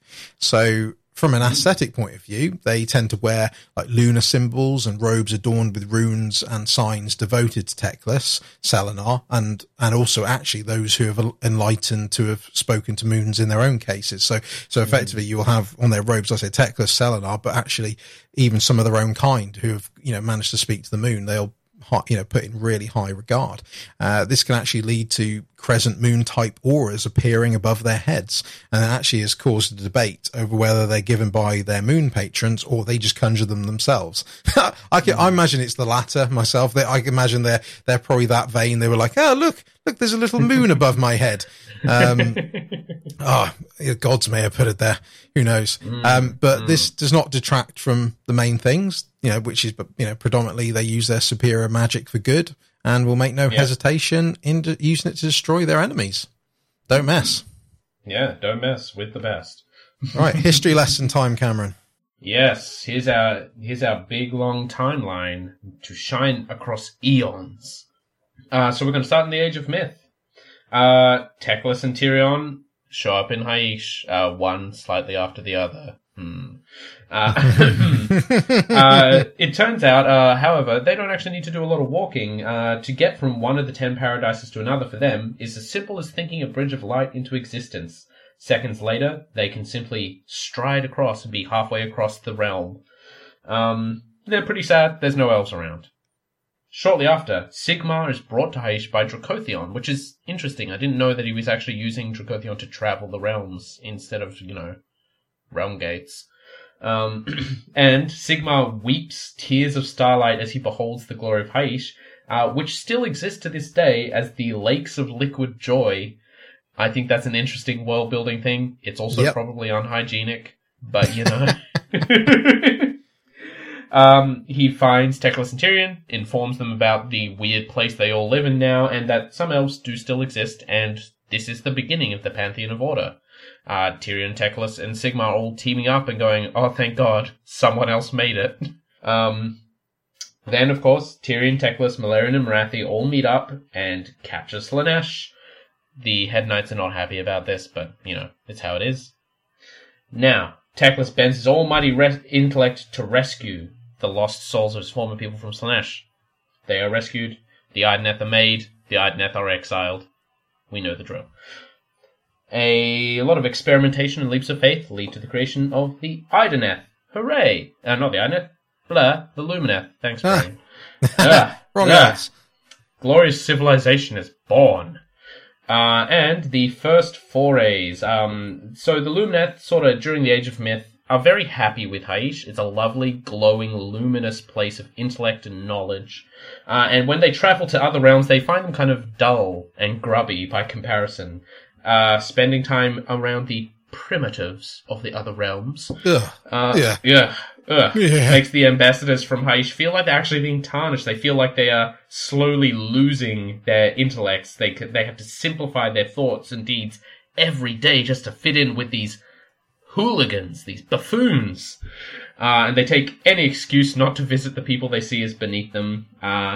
With the exception of some Sigmar worshipping human cultures that settle in the center of Haish, Lumineth tend not to stray from the 10 paradises to meet other people unless there is no choice. Now, a lot of things that seem impossible for other realms to solve is laughably simple for Haitian ambassadors, who present the solutions as if they're speaking to children. When new nations can't be founded with mere logic or arcane artifice, the Lumineth, of course, are also quite skilled in the art of war. All this unbridled excellence doesn't go unnoticed amongst the burgeoning civilization seeded by Sigmar. The Lumineth earn a reputation for being arrogant, elitist nonces. I say nonces. Of course, the elves don't really care about the opinions of people they think are below them. As long as they can go back to Haish, they're happy. As long as they're not stuck out in the mortal realms, they just want to go home. And, of course, things don't last forever. The first whispers of Slaanesh lead to the Spirefall, as the Lumineth basically destroy themselves in their terrible excess. Now, the city of Cathartia, this is during the Spirefall, has a realm gate to Ulgu in its heart, and has long been thus considered a place of dark passion, somewhere to be avoided by the majority of the Lumineth. It doesn't help that, of course, there's the Great Chasm of Cathartia, where they dispose all their used-up ether quartz. Their big landfill is there. And when the Spirefall happens, a titanic battle of spells sees the city cast into ruins, and the chasm overloaded with negative energy to the point where the realm gate is ruptured in a massive implosion which tears a hole through Haish all the way to Ulgu. And now the darkness of Ulgu constantly seeps up out of the ground here as the light of Haish is drawn through and blasted out the other side in Ulgu. So there's this place of terrible shadowy darkness in Haish and this place of blinding brilliant light in Ulgu simply because they fought so bad they broke the realm gate. I love that, because that's so a big thing. That's a big undertaking. Oh, yeah. Realm gates are immensely powerful. You know, they're not to be mucked around with. For them to actually destroy one just shows actually what comes of it. yeah, exactly. Yeah, it's pretty bad. At this point, the Lumineth managed to rally and fight back, mostly through Teclis's Void Quest and connection with Selenar and Tyrion's massive military prowess. And they sort of begin to pull themselves back from the brink. Teclis teaches them to sort of commune and reinvent themselves with the land. And his disciples go forth into Haish and take a new master, one of the major features of the landscape itself. The elementary temples of River, Mountain, Wind, and Zenith are formed, and after a lifetime of great sacrifice, those who go to the temples are vested with their related powers. And the supplications and atonements pacify the angered spirits of Haish, who suffered so much during the Spirefall. The rest of Lumineth society reforms, finding their power in the environment around them, rather than focusing on selfishness, and a new dawn for the Lumineth begins, as they can truly claim to be the Realm Lords now. Yeah, good on them. Yeah.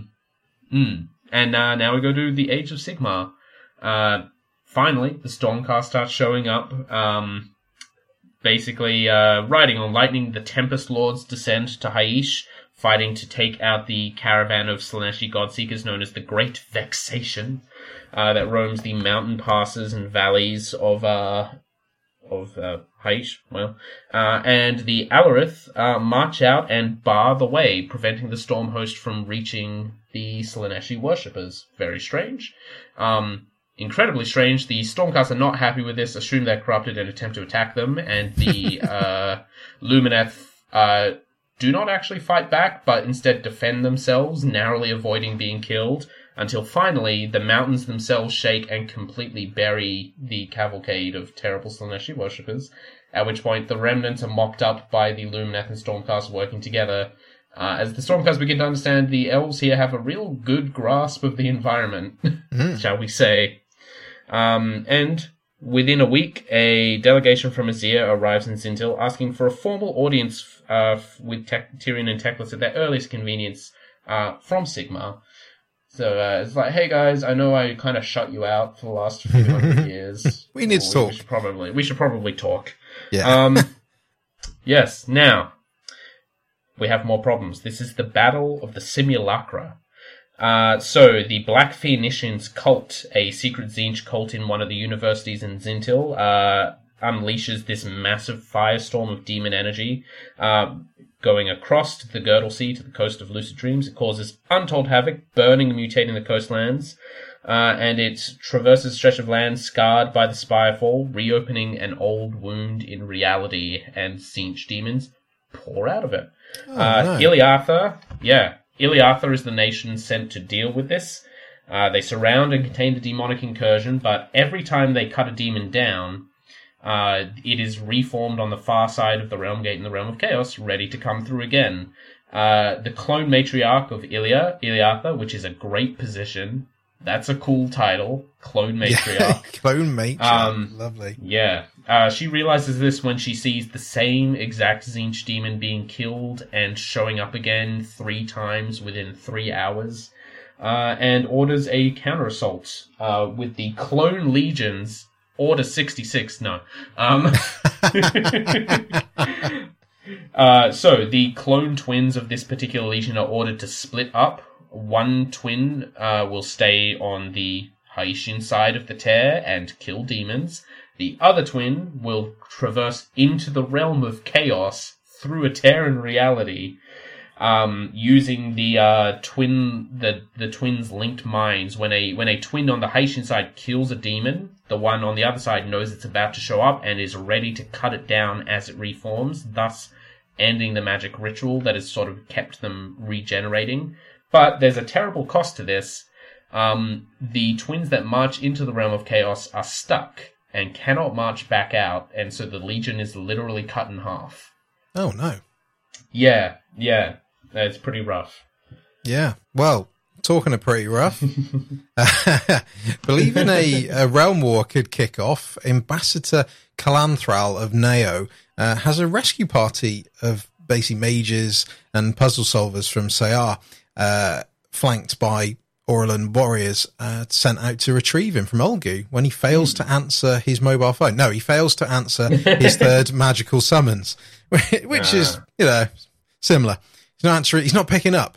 So, which is very unusual for him. As any sign of danger, he would normally beam above, the clouds and come back down when the threat is gone. So obviously they realise a rescue team has to be sent out. And talking about the rescue team, it ends up being attacked by Malarian shadow demons in the Cloying Forest.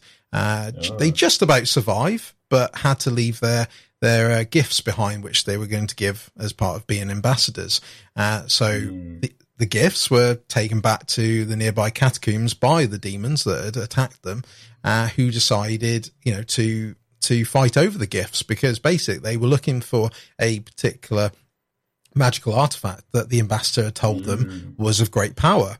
He had told them because he had been tortured half to death by them, being in shadow chains, so he couldn't translocate out of there. So basically that's why he wasn't answering. They had captured him. So the artifact was unleashed during this scuffle, basically between the demons, which inadvertently obliterated them, and gave enough power to the ambassador so he could break his bonds from the shadow chains and become an angel of light. The light given off allowed his rescuers to find him and take him back to Hesh. But for diplomatic reasons, he never blamed Malarian. He kept silent to help keep the balance.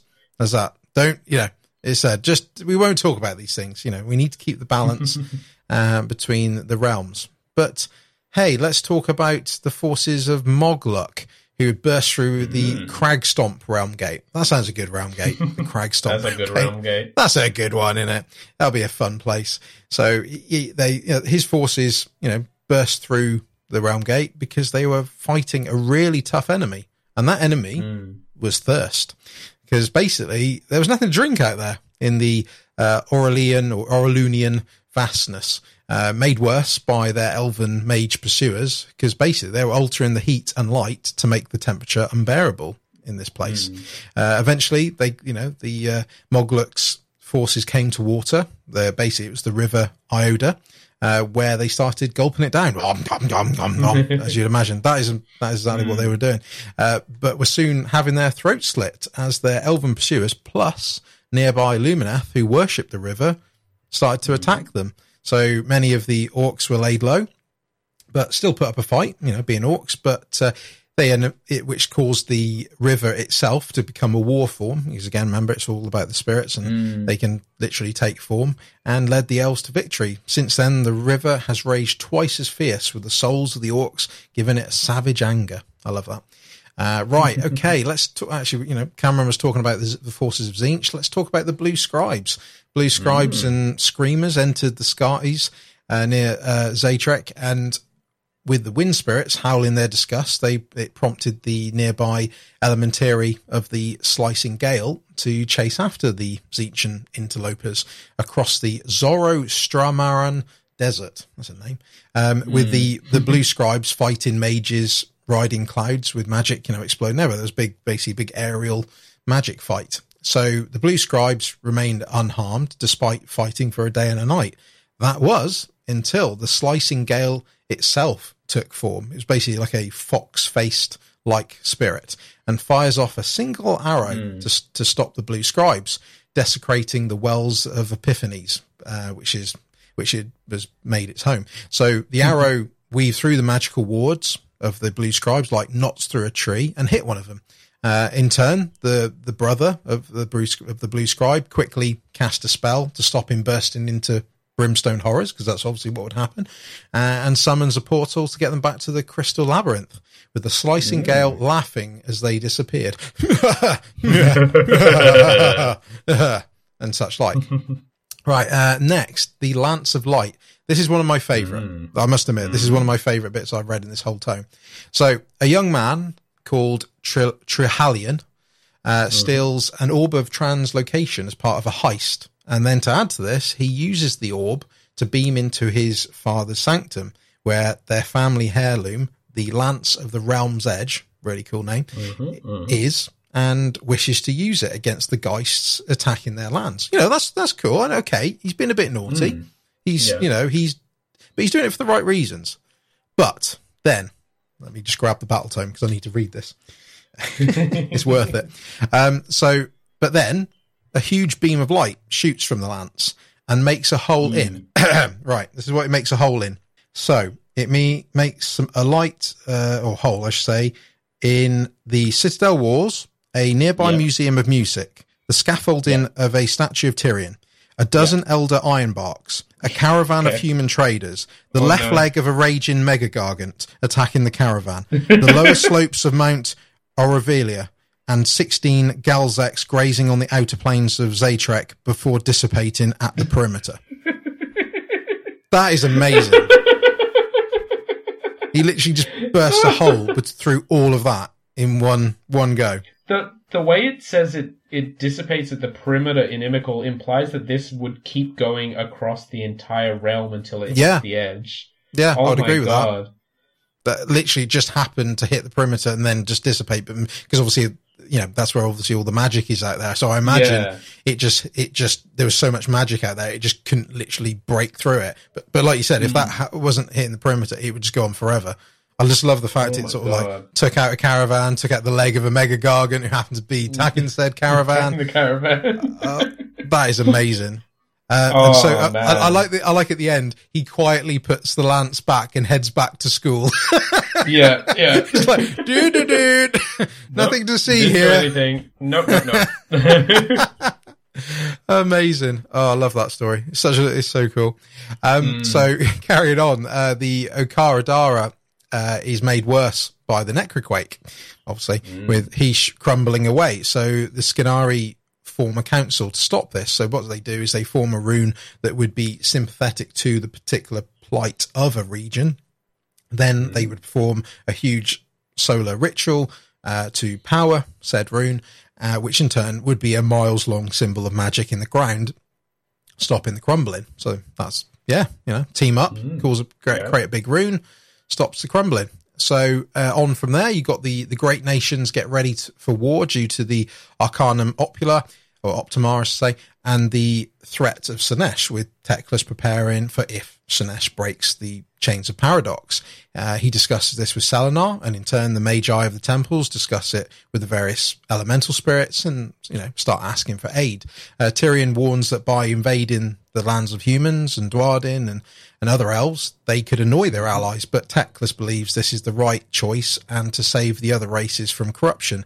So the war hosts go to war. Actually, that's one of the examples where Teclis actually disagrees with Tyrion for once. What we were saying earlier, where he seems to always agree with Tyrion. That's actually one case where he doesn't on that. And lastly, since the Arcanum Optima, magic has been relaxed, and those who dispel magic at the edge of the realm will be given permission to use spells that wouldn't usually be allowed due to the good that they're doing for everyone. Again, that may tie in with the lance situation as well, because obviously you've got lots of Lumineth basically out there dispelling this wild magic. So so like I said, if they go out and do this, they're sort of given a bit of special permission basically, so they can start to use spells such as the Sanctum of Amantok, which is basically where these are basically the Lumineth end the spells, where the ground bursts open to form a circle and shielding around the mage, using the life force of the realm to create it based around the rune Nagra. This rune is linked to both rescue and imprisonment, with the shield turning nearby spells into flashes of light. Or you've got the Haitian realm stones, which are basically these twin crystals in a sort of teardrop type shape that rotate around each other using the refracted light of Heesh that would otherwise go into the ether, which in turn creates a reservoir of power when spells are cast near it, allowing the Lumineth to tap into it. Or, finally, you could use the Rune of Petrification, a spell that rips the crust of the realm, causing those standing nearby to start turning to stone and eventually become living statues. Ooh! So that's a brief look at their timeline and some of the shenanigans they've been up to. So I think it's time, Cameron, to round off all this with all their various units and war making. All the units. Which actually is not that many. All the units. No, thankfully. Thank God. This is the good thing about Age of Sigmar. It hasn't been around so long, so army lists tend to be shorter on units, bigger on flavor. Thank God for our sakes. Yes. So I'll kick us off with Archmage Teclis and Selenar. Doesn't say he's a god. The High Lord Teclis is known as the Mage God, for he's one with the arcane power of the realms. Again, it's not saying he is, just saying that's what people call him. I'm just putting this out there. Really, I'm sticking to this one. It's this and Jagatai Khan on an Eldar jet bike. That's all I have. That's fine. The thing is, the more we say it in these episodes, and then it does actually come to pass, you've got all this recorded footage to say that you were right. I was right. Yes. A lot of people whisper that he's actually transcended physicality entirely. He's actually a being of pure light that retains its humanoid form only to communicate with those lower down the ladder of enlightenment. There are a lot of legends about his former lives, that he sacrificed his mortal life to ensure the elf race survived. He unbound the vortex of magic at the heart of the world that was to deny chaos. He kept Haish from being consumed by the necroquake. And of course, he never says anything about these, as he tells his disciples, those who have ventured into shadow for the good of all have earned the prerogative of dwelling in the light. Basically, I've done my time, don't talk about it. His arrival in the realms saw him desolate and tormented for many years. When he and Tyrion trapped Slaanesh and began to extract elven souls, he sort of found a new lease on life. He had a lot of doubt and strife because he even as sort of more or less a god, he found the ability, the remaking of an entire race was beyond his talents, as evidenced by the Ideneth. But after lots of other attempts, he finally struck the correct arcane procedure to turn tortured elf souls into hale, hardy, and luminous beings. And of course, many hundreds of years later, he realized his mistake as their terrible pride caused their downfall, because they're still, like all the other elves, tainted by Slaanesh. With the 10 paradises destroyed and riven by war, he desperately sought a way to make the Lumineth whole once more. And in the dark, etheric void above the realm, he spoke to the spirit of Haish's true moon, figuring it had the detachment needed to offer solutions he could never find in the realms.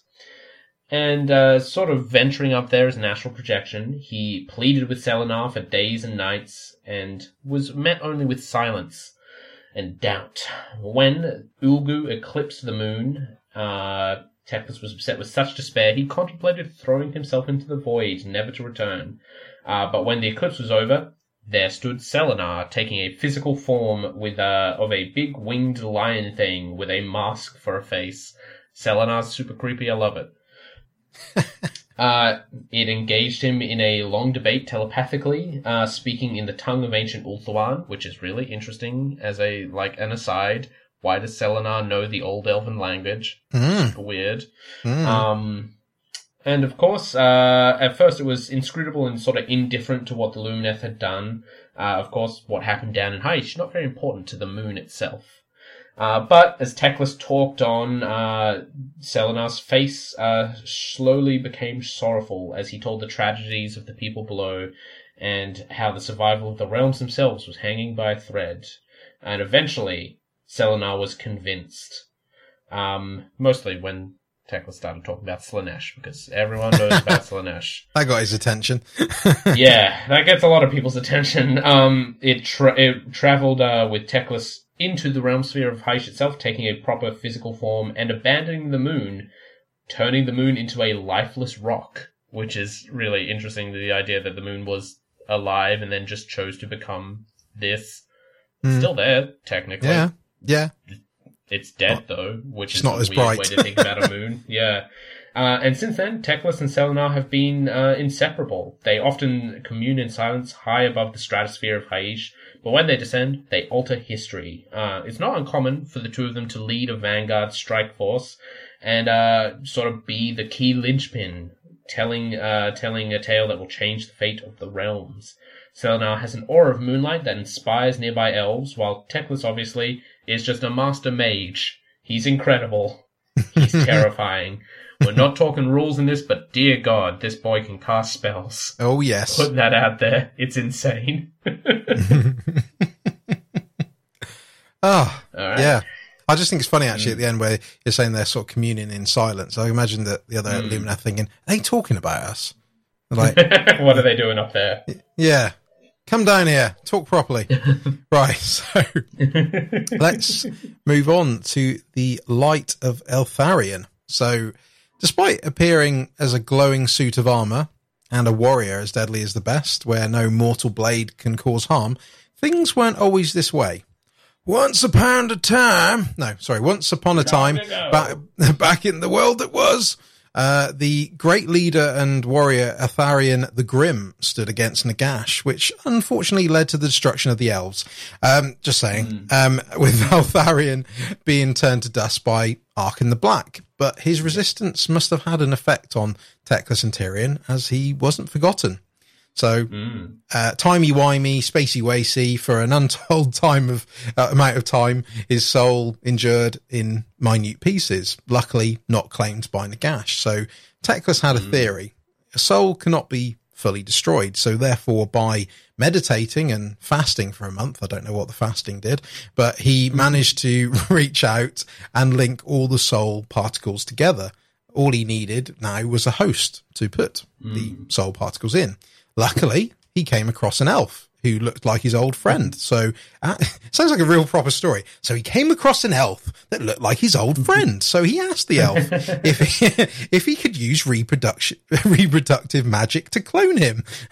No, said the elf. No, which he did. The elf said yes. That violates my humanoid rights. Yeah. You shouldn't ask that of people. I look like one of your friends who you're going to clone me. that doesn't sound right. I'm not sure about that, no. But luckily you're Teclis, so I suppose I can't refuse. So yes. he accepted this. So to add to this as well, Teclis had asked the Ciari to craft weapons and armor to match what he could remember Eltharion using, such as his fang sword and his ornate armor. So at this point, with the clone host, the armor's ready. All that was needed was to put the soul in it. Unfortunately, the withering spell that had killed him in the first place still lingered in his soul, which caused the magically made clone to turn to dust as well, unfortunately. So luckily, as Teclis started weeping with frustration, the armor magically began to glow and started to salute him. So this is how the Light of Atharion came to be, using its talents for war to lead the Lumineth into battle. But Teclis hasn't stopped trying to create a body that will accept the soul, despite going through many bodies turning to dust. Fabius Bile, anyone? Yeah, so that is the Light of Atharion. Man, that is such a great take on like a Phoenix Lord style archetype. It's so cool. Yeah. Instead of you put on the armor and you become the thing, it's like, we put a body in the armor and just turn back into the armor. Yeah. It's really good. And really badass model as well. I like this one. Super cool. All right. Let's talk about Scenari Cathalars. So, a Cathalar is someone with an important role in Lumineth society. It's their job to take the emotions stored beneath the quartz and in solemn rituals burn it away into clouds of raw psychological energy. They're very skilled at this and thus can actually channel this emotional byproduct into the ranks of enemies, driving them to madness, or even turn it into harmful emanations that can spiritually damage an enemy's soul. Cathalars are solemn figures bedecked in deep robes and arrayed with relics of sublimation. They're not hasty. They can't act too fast because if they do, the thrill of action could tip their balanced state of mind into an emotional spiral, seeing them give over to sudden impulses. Instead, no matter what's going on, Cathalars move with slow and measured calm, almost trance-like. Even their speech, more like a dark hymn than a rushing, scintillating melody, as many other Lumineth voices are. Each Cathalar keeps their hands and feet bare at all times to stay in touch with the geomantic magic of the lands they stand on, grounding themselves, effectively, allowing the earth to soak up some of the terrible negative energy they're wielding. Should the swell of emotion from the ether quartz become too severe, they can funnel it through themselves and out into the realm around them.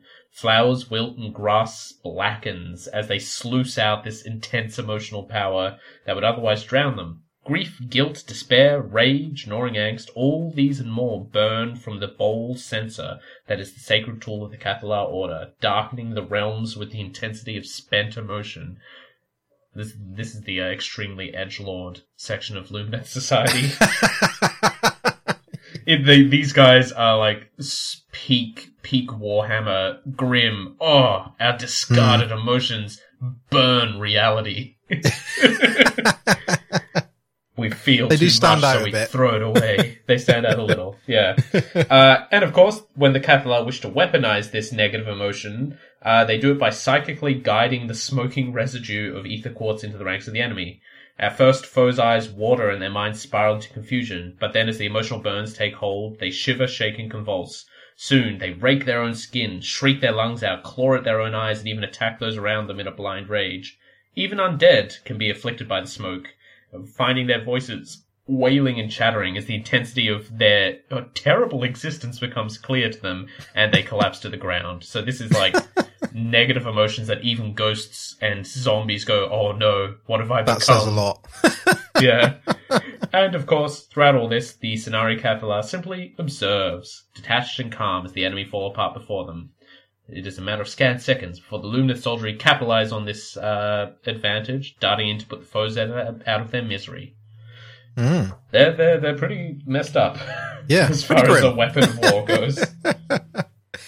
Well, let's go from the grim to the shining. Let's talk about the shining companies of Hysh. So basically the bulk of their war host. So let's start with the Venari Oralan Wardens. So these are basically their spearmen. So providing a wall of speared death and ready to take the charge, the Wardens will find the best tactical positions in which to defend against the enemy. Their baiting tactics are not performed with haste, knowing their fellow warriors will soften up the enemies with arrows and magic, therefore forcing them to charge as a way of escape, to be met with a wall of spears.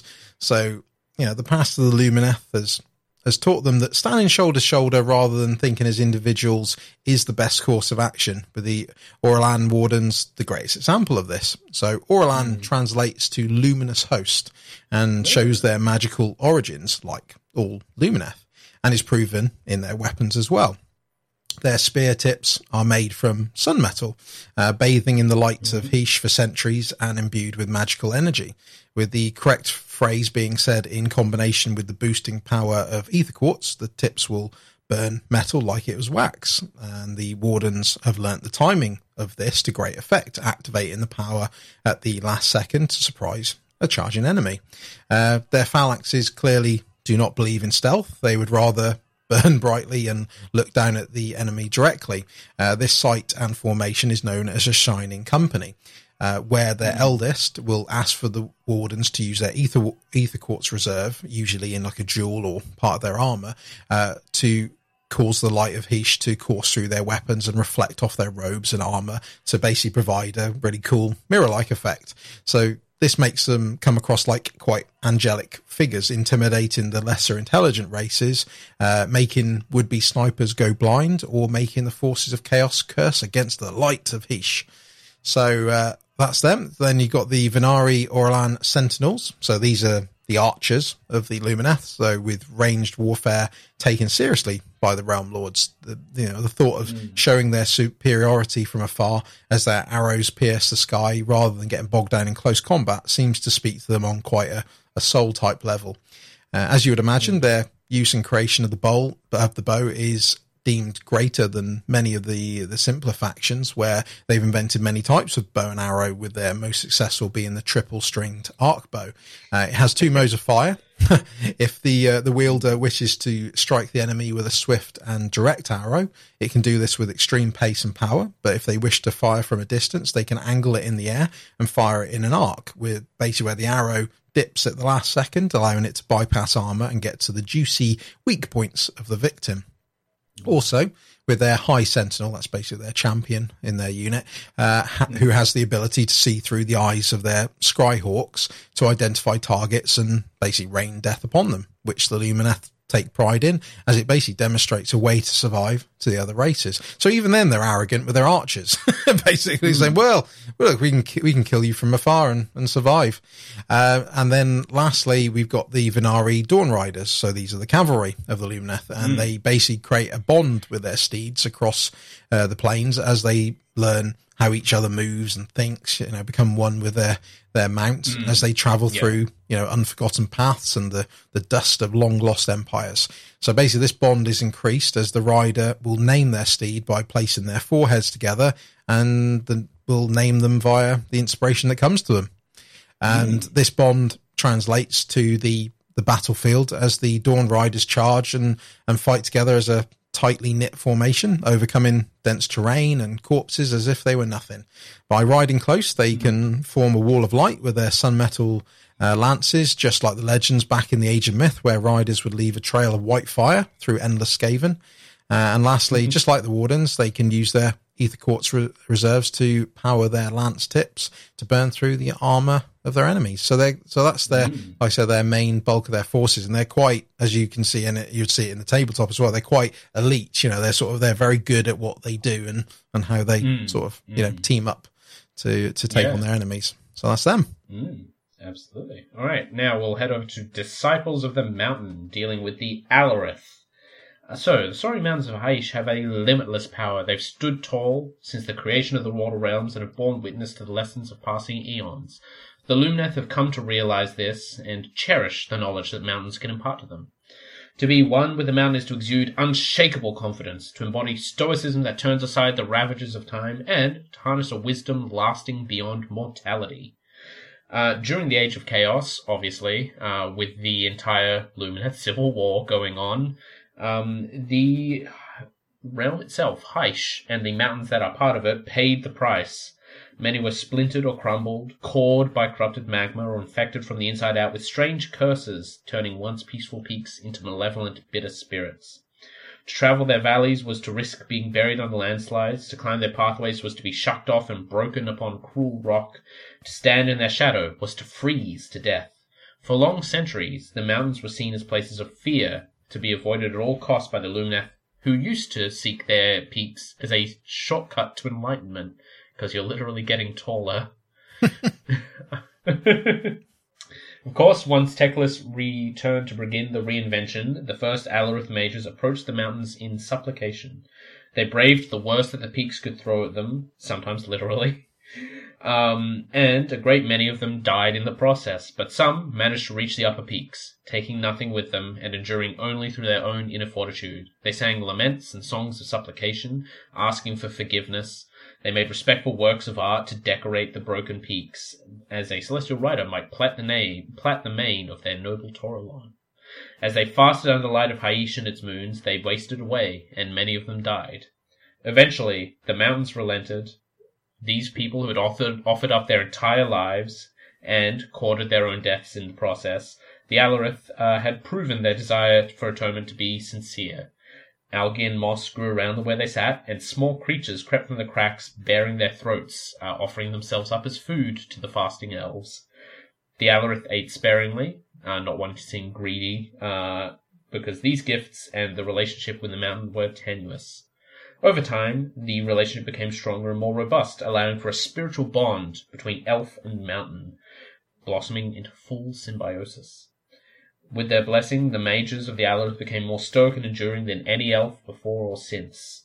In battle, they embody strength and solidity. Rather than becoming incorporeal like the Zenith temples, they become hard as granite, yet still able to breathe. They can confer this to Alarith's stone guard around them, and draw power from the symbiosis of mage and warrior alike, entomb the enemy in solid rock, or even channel Haish's power into the spirits of the mountain that form their patrons. A stone mage in battle is a soul in perfect balance, while around them the enemy regiments crumble and break. The Stone Guard are the warrior ranks of the Alarith, and they stand sentinel over mountain temples that form the focus of their bond between elf and elemental patron. It is said that a Stone Guard can stand immobile, feet-rooted, for years or even decades without taking food or drink. Their connection with the elemental sites is so deep that they actually receive nourishment from nature around them, which is really, they're sort of almost photosynthetic as long as they're in the mountains, which is really cool. If a traveller approaches one of their temples, the serene elves smoothly move to block their path, demand them to declare their business and intent, and see them off. Those who try to press the matter find themselves rendered unconscious with a blow from a hammer and carried down the mountain and then just kind of dropped off at the foothills. They love dumping stuff in places, don't yeah, they love dumping. We're not going to kill you, but you're really annoying us and you're definitely not allowed here, so bonk, down the mountain with you. Back where you came. Now, the thing is, to become an Alarith warrior is a pretty harsh process. I have to seek the blessing of the mountain by fasting, enduring the elements on the most exposed and hostile peaks, and run along with the avalanche, if that's the test that the mountain chooses to put you through. At the climax of the trials, you have to literally be buried alive in the mountain. Should you earn enough favor with the mountain, there will be tiny cracks in your burial site that you can breathe through, and after a full week under the soil, you rise again as an Alarith warrior. If you're not sincere in your wish to become an Alarith, you are forever buried underground, and the flanks of the most irascible and irritable Haitian mountains are dotted with the corpses of many such unworthy souls. I don't like that it's up to the mountain's, temper, or whether or not you survive bonding with the mountain. I mean, it's a bit like the river. The river's the same, will drown you if for the same reason. It's bad. Yeah, it's really good to be in touch with nature, but man, is it dangerous. Well, I suppose nature, that is a good way to represent nature. It is very dangerous. Yeah, exactly. But of course, if you do survive the process, you are given a measure of the mountain's power that you train hard to maximize. Alarith warriors in combat adopt what's known as a mountain stance, where they become basically immovable. Even a herd of Rhinoxen just bounce off of them. In offense, they become an irresistible force rather than an immovable object. They wield long-hafted hammers, and a true strike from which cracks every bone in the target's body. The hammers contain enchanted rock from the heart of the mountain they're bonded to, and hit with incredible force. Some who study the ways of the mountain seek not to emulate the impervious rock, but wish to mimic the veins of incredibly precious and magical minerals within it. Instead of wielding stone long hammers, they use diamond-cored pick hammers, with vicious spikes protruding from their steel heads. Wielded correctly, these can punch through the plate armor of a demon prince, discharging a blaze of light that can banish the creature within, if the strike is true. Regardless of their preferred martial style, Alarith champions may choose to wield paired hammers of sedimentary rock. Some of these weapons are taken from layers of magically potent stone laid down over the course of the formation of the realm itself, others from the fallout of the Spirefall. These contain so much of the peak's slow but potent anger that when twinned with the stolid weight of the granite and diamond that form the rest of the hammer, they strike with bursts of intense magical energy and crushing force. These guys are pretty radical. I think the Alarith are probably my favorite. That we learned about, in depth so far at least. Yeah, I'd agree with that. They're badass, aren't they? I mean, the normal ones are, but these, different level. Yeah. Now, if you want to talk badass, though, please tell me about the Beefer of Secrets. Oh, you beat me to it, Cameron. I was going to use that reference. You beat me. Yeah, let's talk about the avatars of the Haitian peaks. So, as you would imagine, convincing an elemental spirit to leave its peaceful mountain and march into war is a big undertaking, which just shows the powerful bond between these spirits and the Alarith stone mages. But getting said spirit ready for war isn't easy or quick. First, you need to start with a physical body made out of rock, rich in realmstone, shaped by their magic. On top of this, they put a little mini recreation of the mountain with a real ecosystem of trees carefully made. So, they do it properly. They're not mucking around here. And then the spirit of the mountain then, has a huge two-handed hammer crafted for it with, plenty of love and care as befitting of its wielder. Yeah. Its mask in which to see the battlefield is based on the sacred Emetrian Longhorn, a rugged and reputed immortal beast that personifies the mountain, along with the long banners hanging from the spirit of the mountain, covered in runes and glyphs representing its home. There's definitely this, talking of home, it's definitely trying to feel like it's at home and becomes, literally a walking mountain. Then the physical host is encased in sun metal armor, which was cooled in the lakes near the mountain. So again, even there's still a connection there, providing a stylish armor that can resist cannonballs. Lastly, and most importantly, the Lumineth must convince the spirit that the danger to reality is so high before it will consider joining the fight. They'll spend weeks pleading their case to the mountain and will not always be guaranteed, despite the articulate ways of the Lumineth. But, if they do convince it, it's certainly worth it. If the spirit enters the battle, enemies such as Maw Crushers can be shattered with its hammer, energy blasts booming from its crest or flattened underfoot. So I like that. I think that's really cool. I like the fact they've actually got to literally convince it. Come on, we need you. No, why should I? What's in it for me? Yeah. I know you want to crush some orcs. But it's also the fact that they've then got to get its body ready. I like that as well. It's not just like it just turns up. It's like they've actually got to put a lot of love and care, and like I said, they've got to make it feel like it's its home. And then it will go, okay, fine, you've got my armor ready. So, and obviously that's the sort of traditional version. And again, like we see with Keeper of Secrets, and the Beefer of Secrets has its own named character as well. So the Avalnor, the Stoneheart King, is a unique spirit of the mountain of unknown origins. They thought they'd chuck that in there, animating one of the tallest peaks in Emetrica, who appeared fully formed to the Alareth after personally being convinced by Selenar to join the fight. Ooh. So regarding the origin, the theory goes that the mountain gives up a naturally occurring form of ether quartz, which in turn was used to craft Avalnor. But this is unconfirmed. But it's also suggested that it's been soaking up the illumination of the realm, which explains the permanent glow that even pushes away the darkness of Ulgu. The weapons of choice are the twin hammers known as the Fire Stealer hammers. These basically are weapons with untold weight that use the extreme freezing temperatures of the mountain top to turn enemies into lifeless black corpses as they experience the frostbite that one would, experience at the top of the mountain. Supposedly, the hammers contain the heat and life force of the victims, but again, that's a bit unconfirmed as well. But as deadly as these hammers are, the true weapon provided is the knowledge. A being from the beginning of the realms who saw the gods arrived, obviously, would have vast amounts of experience and enlightenment. Well, at least for those who earn the trust, that may get bestowed upon them. So, that's it. That's all the lore from the Battle Tome. Yeah, it's good.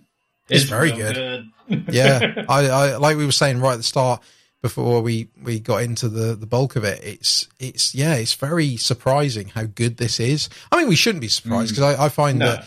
I must admit, as much as I love what we do when we cover the 40k stuff, I'm always really intrigued with the AOS stuff because it's brand new, whereas obviously we're getting, I suppose with 40k, we're getting the old stuff sort of just rehashed a bit, for modern current times 40k, whereas AOS, it's like, it's literally starting from scratch with a lot of these races, like we saw with the Bone Reapers as well. So obviously I know the Lumineth are based on the old High Elves, but they're not at the same time. They've got their own history, they've got their own past, they got their own experiences and obviously their own hidden agendas and surprises, don't you think? I think it's a lot of little nuggets that are really cool in this, I think.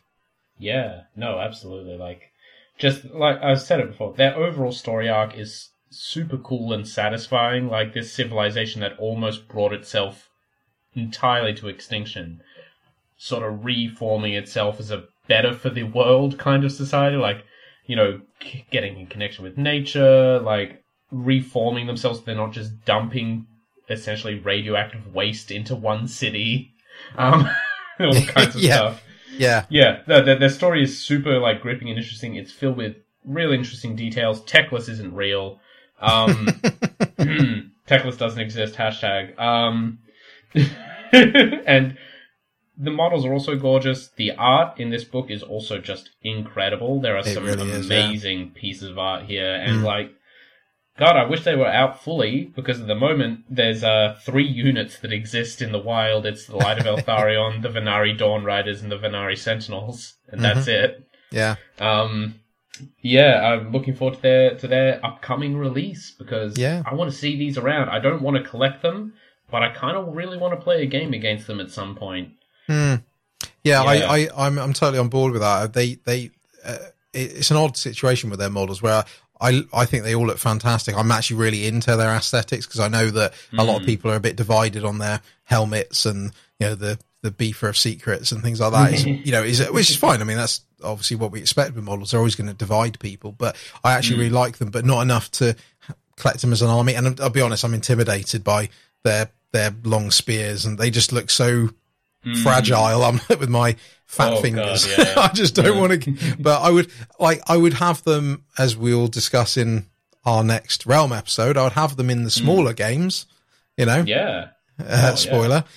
So yeah, I'd have it for that. But yeah, I wouldn't collect an army. But they're fantastic to look at, and even with the small amount of units that are currently released at the moment, until they get their full one soon, people are doing some amazing jobs. You see out there. So I'm really impressed. And I think they have a really good place here in AOS. I like the fact that, like you said, they've buggered up their past, but they've paid for it, but then they've come around and it's nice to have this type of elf as well. And I think elves have been severely lacking in AOS. Obviously, I know we got the Deepkin, and I love the Deepkin because, again, I love how unique they are. But again, there needs to be more, and obviously we just need to complete the set with obviously the shadow elves, or whatever the dark elf equivalent's going to be. And we may see it with the wood elves. I know we've got the wanderers, but that could be. That's still got a place, or the Kenothi. We don't know. That could go many directions, which I'm sure we'll talk about in the future. But I hope you guys listening have really enjoyed this, because it's, like I said, I know we have. I think this is one of the, I think out of all the things, all the books, battle tomes or codexes we've covered, I think this is one of my favorites. I think this has been one of the most enjoyable books that we've covered. And the good, and I suppose the good thing is, because obviously the only thing we've got at the moment is a battle tome. Obviously we've got a novel coming out soon called Realm Lord.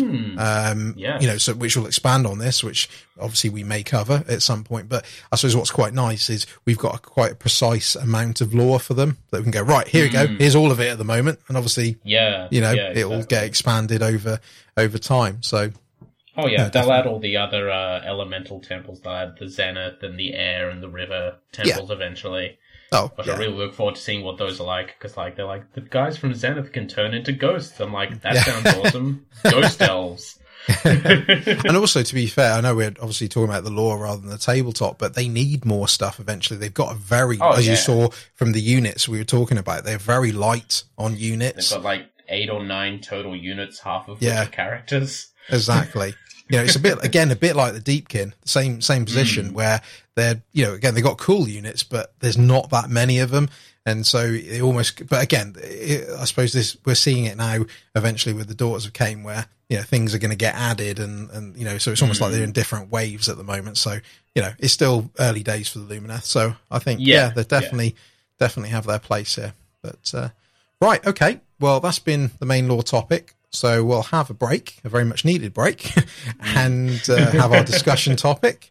And when we come back, we're going to talk about Chaos Space Marines. Space Marines! Ah.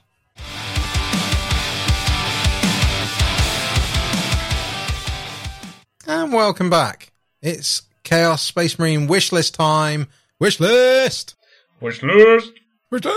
Right, so this was actually a bit of inspiration I had on Discord recently, because we were sort of toying with what discussion topic to cover on this episode, and Alan on our Discord asked or mentioned, well, do you think we're going to see any more Chaos Space Marine units? Because obviously their loyalist, counterparts are getting all the goodness.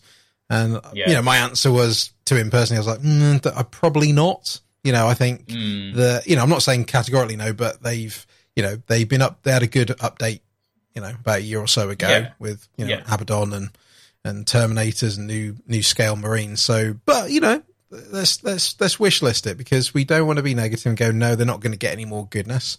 So yeah, Cameron and I are going to suggest a few things that we may see. I can tell you from my list, it's a combination of new stuff and a few things of, why don't they bring this back? Into 40k. Because obviously 30k had some fun stuff as well. So, Cameron, kick us off, mate. What ideas? All right. So my first step would be Exalted. So I know we have Chosen. Yeah. I know we have Exalted Champions and Chaos Lords. But where is that step just before you shift from a Chosen to a Lord or Champion? Yeah. I want a small sort of 1 to 3 unit with the character keyword. I want this to be a unit of characters.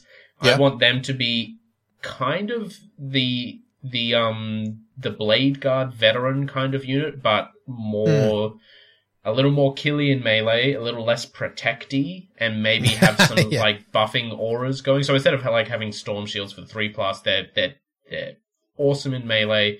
They buff up units around them a little bit because they're almost like Force Commanders. They're almost Chaos Lords or Champions. Mm-hmm. But I like the idea of like a little character squad. It's kind of like Varangard in Slaves to Darkness, like Varangard. Yeah, like these guys who are each like potentially a Chaos Lord in their own right, but for now they're working together under someone else's direction. So instead they're like this elite, terrifying force. So like 4 wounds, maybe a 5-up in Vuln, and then just the full suite of like HQ weapon options. I would love to like be able to like do a little squad where you can kit out. They make for a great kit as well for like bits, because you can make a kit with one of every weapon option. And if people are like, well, where do I get this for my Chaos Lord? You can go buy a box of Exalted. You'll have 3 Exalted and all this other stuff. That's a good point, because we're in that, again, someone myself who's collecting Chaos Space Marines at the moment, you do find that where there is gaps in, because obviously at the moment, Chosen don't have models, technically. I mean, Chosen, you can just base on Chaos Space Marines and just give them, because basically they're like Vanguard vets, just give them whatever cool weapons you want to give them. But again, then you suffer because, in one sense, because obviously part of you can use a lot of loyalist stuff if you choose to, which is appropriate in some cases, because obviously, the Chaos Space Marines, especially ones like Night Lords, are not, not against stealing, from their loyalist counterparts. But at the same time, when you're trying, especially if you're trying to min-max some of your units, like you said, if you want like, combi weapons on your, your Chaos Lord, or combi weapons on some other units, that you struggle, because they're not really around as such. There's not really, kits that are obvious choices to base them off. So yeah, if you can, I'm making the comparison to the Vanguard Vets kit, which, is, if you collect Space Marines, Vanguard Vets kit is a lovely kit for lots of reasons. You're getting 5 jump packs, you're getting loads of cool weapons, lightning claws, thunder hammers. That's where people make Smash Captains from. A lot of the time, they'll use the Vanguard Vet kit to do that. So yeah, we need a Chaos equivalent, I feel. Yeah. I'm sold. I'm glad. Good. You should be. I'll throw one of mine through now. I would, not going off the back of that, but I would like some form of proper terror troop. Obviously, again, it's because I'm doing Night Lords at the moment, but with obviously terror troops existed back in the Heresy, and I know we've got things like Khorne Berserkers, which could be seen as a more modern day type of terror troop, but I would like them sort of part stealthy, a bit like Reavers, a bit like your Primaris Reavers, where they're not all but not as stealthy, but still have an element of it as well, where their primary objective, a bit like your Reavers, is to get into enemy lines and just absolutely, as the name suggests, absolutely terrorize them, from a morale point of view. And I would like to see them with a new type of weapon, chain claws. I want a combination of a chain fist and a lightning claw. I want, lightning claws basically where they're chain claws, so to speak. So where that'd be cool. Where they would literally just rip the enemies apart, so, and it almost the opposite of, what you were saying with your Exalted example, where they're very limited with their war gear, purposefully, where the objective is we've got these horrific weapons like chain claws, or you can mix it up with lightning. Like it's all about melee weapons that absolutely rip the enemy apart, and you get bonuses for doing that. And again, I suppose it's you need to have something which would help protect them. I wouldn't say, give them like storm shields but I could see them having some sort of maybe, some sort of field, of sorts, a bit like the Iron Halos that, but not as good maybe, tracking in like a 5+ invulnerable, not to make them super overpowered. Just so, because obviously, they would get taken down really quickly if you're not careful, and maybe have Terminator versions of them as well, which would be quite cool. So I just feel like it's a gap that is sort of there, because again, you've got some of these units, you've got Chaos Terminators, you've got Chosen, which you can fit out with lightning claws and things like that, but like an actual purpose-made unit to absolutely terrorize the enemy, I think would be really cool. I think it'd be very Chaos Space Marine as well. Yeah, absolutely. All right. My second one is a Demonic Cavalcade.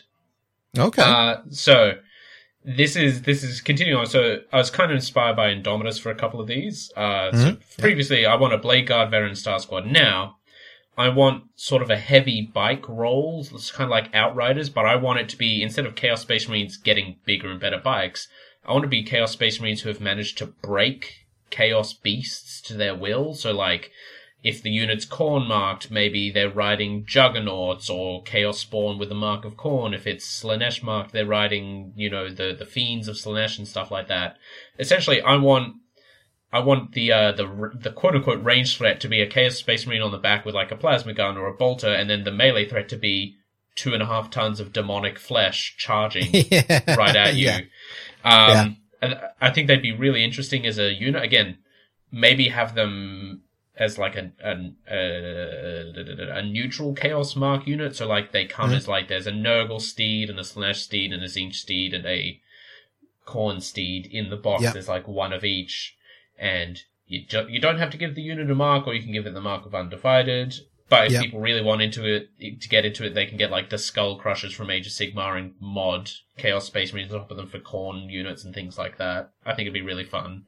Yeah, that'd be awesome. And it's funny you've actually said that as well, because you've sort of combined two of my ideas as well, inadvertently, because one of my ideas was basically Chaos Mechanical Beast with Riders. So similar to what you're saying, like with Mighty Skull Crushers, like a Space Marine version of that, where you've got, like not mechanical horses, but like I said, a mechanical, demon type beast with riders. So you've sort of covering what I said, but I was hoping for proper demon dreadnoughts, as in, I would like dreadnoughts based on the 4 lesser demons. I want a demonette dreadnought. I want a plague bearer dreadnought, a bloodletter one. So you got demonette dreadnoughts where they've got their claws at the end of the the dreadnought arms, and things like that. And I just think it'd be so cool to have.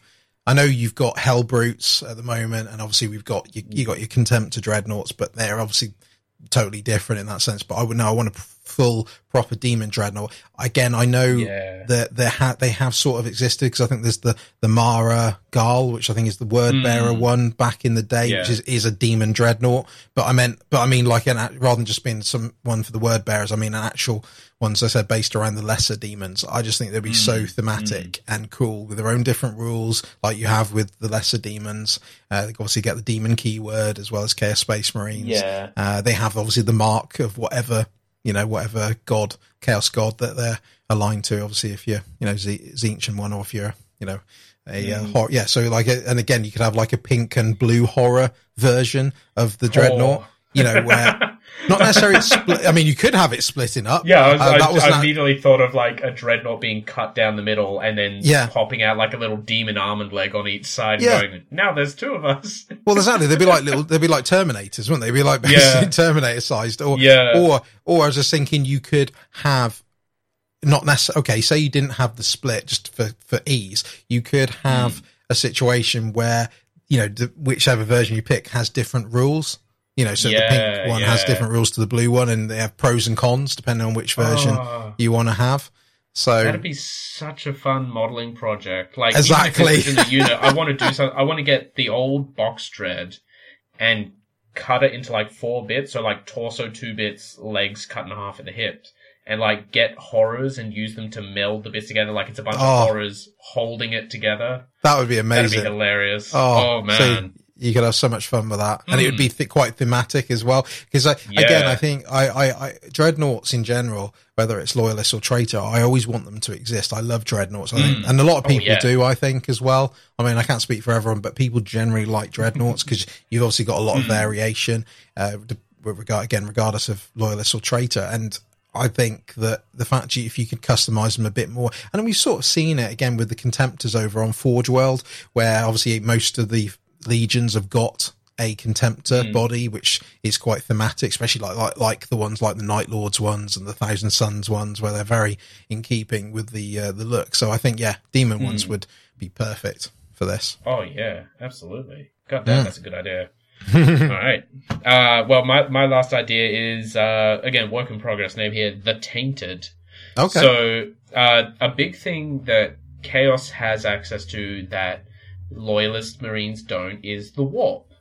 And what would happen, says my interested little brain, if you just kind of strapped a Chaos Space Marine squad to the outside hull of your ship while you went through warp space, and then when you arrived at a Loyalist planet, you just kind of dropped them, soaked in warp energy, covered in demons, right into the battlefield. So I kind of imagine it as like a unit of Chaos Space Marines that has been like, they've committed some crime against their warband or something. They've been keel-hauled, effectively, as punishment, but in the warp instead of like tied to the bottom of a seafaring ship, which is what keel-hauling normally is. And as a result, they're completely broken, but they're soaked in corruptive energy. They're like radiating warp energy in every direction. So my idea, like, on the tabletop, is this would be a super slow, durable unit that ignores morale because they're all completely crazy. They don't understand what's going on, and they just kind of march forward. They sit on an objective, and if things try to get near them, this radiating warp energy like causes mutations, does mortal wounds, or debuffs their stats because, again, reality is like weird around them just because they're infused with this energy. I think it'd be super fun, and again, really emphasize like how brutal Chaos Space Marines can be, even with themselves. Like, you know, you guys failed that last mission, you get to be tainted now, and everyone goes, "Oh no, not that, anything but that." And it's nice actually because it has a few elements of stuff that exists. Like again, they're similar to Khorne Berserkers. Also, it has links or similarities to Creations of Bile as well, you know, where they're evolving and, you know, their stats change sort of on the fly potentially. So I love that idea. Cool. And again, very thematic, very Chaos Space Marine way of doing things, nasty, but then using it to their advantage. Because that's similar to what Hellbrutes are. Hellbrutes are basically, you know, similar to that. So I love it. No, I'll be down for that. Thank you. I got a few. I mean, the most of the ones I've got are just sort of mentions more than anything. Go for it. I would like to see demon jet bikes because I think you know the Chaos Space Marines are lacking. Obviously, that type of. I know they got bikes and a few of obviously the demon engines, but demon jet bikes I think would be quite appropriate. As in, the rider is a Chaos Space Marine, but the jet bike itself is with demon power, and obviously you can use, again, depending on which god it's aligned to, which, like, what demon, you can do different things. Like, say it's a Sinesh one, you can boost its movement quicker, you know, to get into battle. If it's a Nurgle one, you can boost its toughness, you know, things like that. I think it'd be quite cool. So again, it's similar to my Dreadnought idea, where depending on which sort of demon / god it's connected to, that affects the stats. But it would only need to be quite small alterations. I think, what else did I put? There's a few that I would bring, when I say bring back, as in regards to 30k. I think they could do with having their own apothecary. I know we've got obviously Fabius Bile, but I think that's a thing that's lacking. I know we're talking about Chaos Space Marines in general, but in regards to the Thousand Suns, I think they could do with having their librarian dreadnoughts. Because obviously in 30k they got the Osiren pattern dreadnought. Was I was thinking, come on, 40k, they should have Blood Angels have got librarian dreadnoughts. Thousand Suns should have them and such. So I think that's a bit of a no-brainer. I'd like to see, do you know that really cool Blood Angels dreadnought, the one with the claws and the jump pack? Yes. I'd like to see a Night Lords version of that. I think that would be appropriate, again, with the claws and jump pack. That's, it just needs a Chaos version of that. I think I was thinking Khorne Terminators, Khorne Berserker Terminators. That chain axes. Yeah, exactly. I think that's just quite an obvious thing, but I think it's the thing that could exist. I was thinking snipers with warp bullets. So again, similar to your Primaris Eliminators, but obviously a Chaos Space Marine version. But obviously Eliminators have got different types of ammunition. I think it'd be quite cool if they had warp, ammunition again, or you could have demon god related ammunition where, depending on which mark you have, dictates your ammunition, and that does different things to the enemy, either buffs or debuffs and things like that. So yeah, I had a few ideas, and I think I would like to see more, which is obviously a theme with what some of my suggestions. I would like to see more with the 4 gods within a normal Chaos Space Marine. I know obviously you can give a mark of Sanash, Khorne, etc. to a unit, but that allows you to use certain like stratagems and things like that with it. But I would like to see it have a bit more of an impact on the model, a bit more impact on the rules, almost like I said, variations of data sheets and such. But I think if GW, if you're listening, do it, please. Do it please do it. Please. For the love of chaos, do it. So awesome. So that's our ideas. That's the end of our discussion topic, and that's the end of episode 60. Hope you've enjoyed it. It's been a real fun one, this one, I feel. Yeah. This has been great. and I think it also has definitely encapsulated our change in the format. And obviously we're 3 or 4 episodes since we changed this. And I think this is definitely the way, like I said, to play it. I know we sort of mentioned this last episode, but I think it's just proven that, by us devoting a whole episode to the lore topic and obviously discussion topic, we're not rushing through things, especially when we've got a lot to talk about. It's sort of, nicer pace, and we can actually properly, discuss things rather than sort of just, go. So, and then obviously in a couple of weeks when we record our next Realm episode, again, we've got loads to talk about, covering over the news and hobby. So again, hope everyone out there is enjoying the format, because I think it's definitely working for us. It's working for us for sure. Definitely. Cool. Right. Well, saying that, Cameron, where can people find you on that old internet? You can find me on the Twitter at @knight_twitten. That's Knight without a K. Come drop by, say hi. There's pictures of cute animals and talking crap about Australian politics and talking crap about world politics, because what else is there at the moment? Or, of course, you can hop over to Instagram if you only want to see my hobby stuff, because I know that's what people really listen for. At realm_and_ruin. Keeping that updated pretty regularly now, which is good because I lapsed on it for a bit. Cool. And the spoilers for the next episode, I have so much crap to talk about. I've been doing too much hobby. So there's lots to look at over there. You can also find it on the podcast Twitter, at Realm and Ruin on Twitter, where you can also find, of course, what Matt's working on. But Matt, if you want to see something from you other than screaming about stream reveals and your terrifying Night Lords, where should they find you? You can also find me on that twitter.com at NinjaBadger7, even though admittedly I don't do that much on there, because I think I used to do more, but obviously things have taken over since doing Realm and Ruin, and I feel sometimes I haven't got anything else to say, which sounds a bit bad, but I think that's just, I think it's time, it's just time. But you can follow me on there anyway, because I do sometimes bleat about certain things. So that's where you can find us all. And as I mentioned at the start of the episode, if you want to find other cool, lovely Warhammer type people, you've got our Discord that you can join as well. So that's been episode 60. That's been our Ruin episode. Look forward to the next episode, our Realm episode.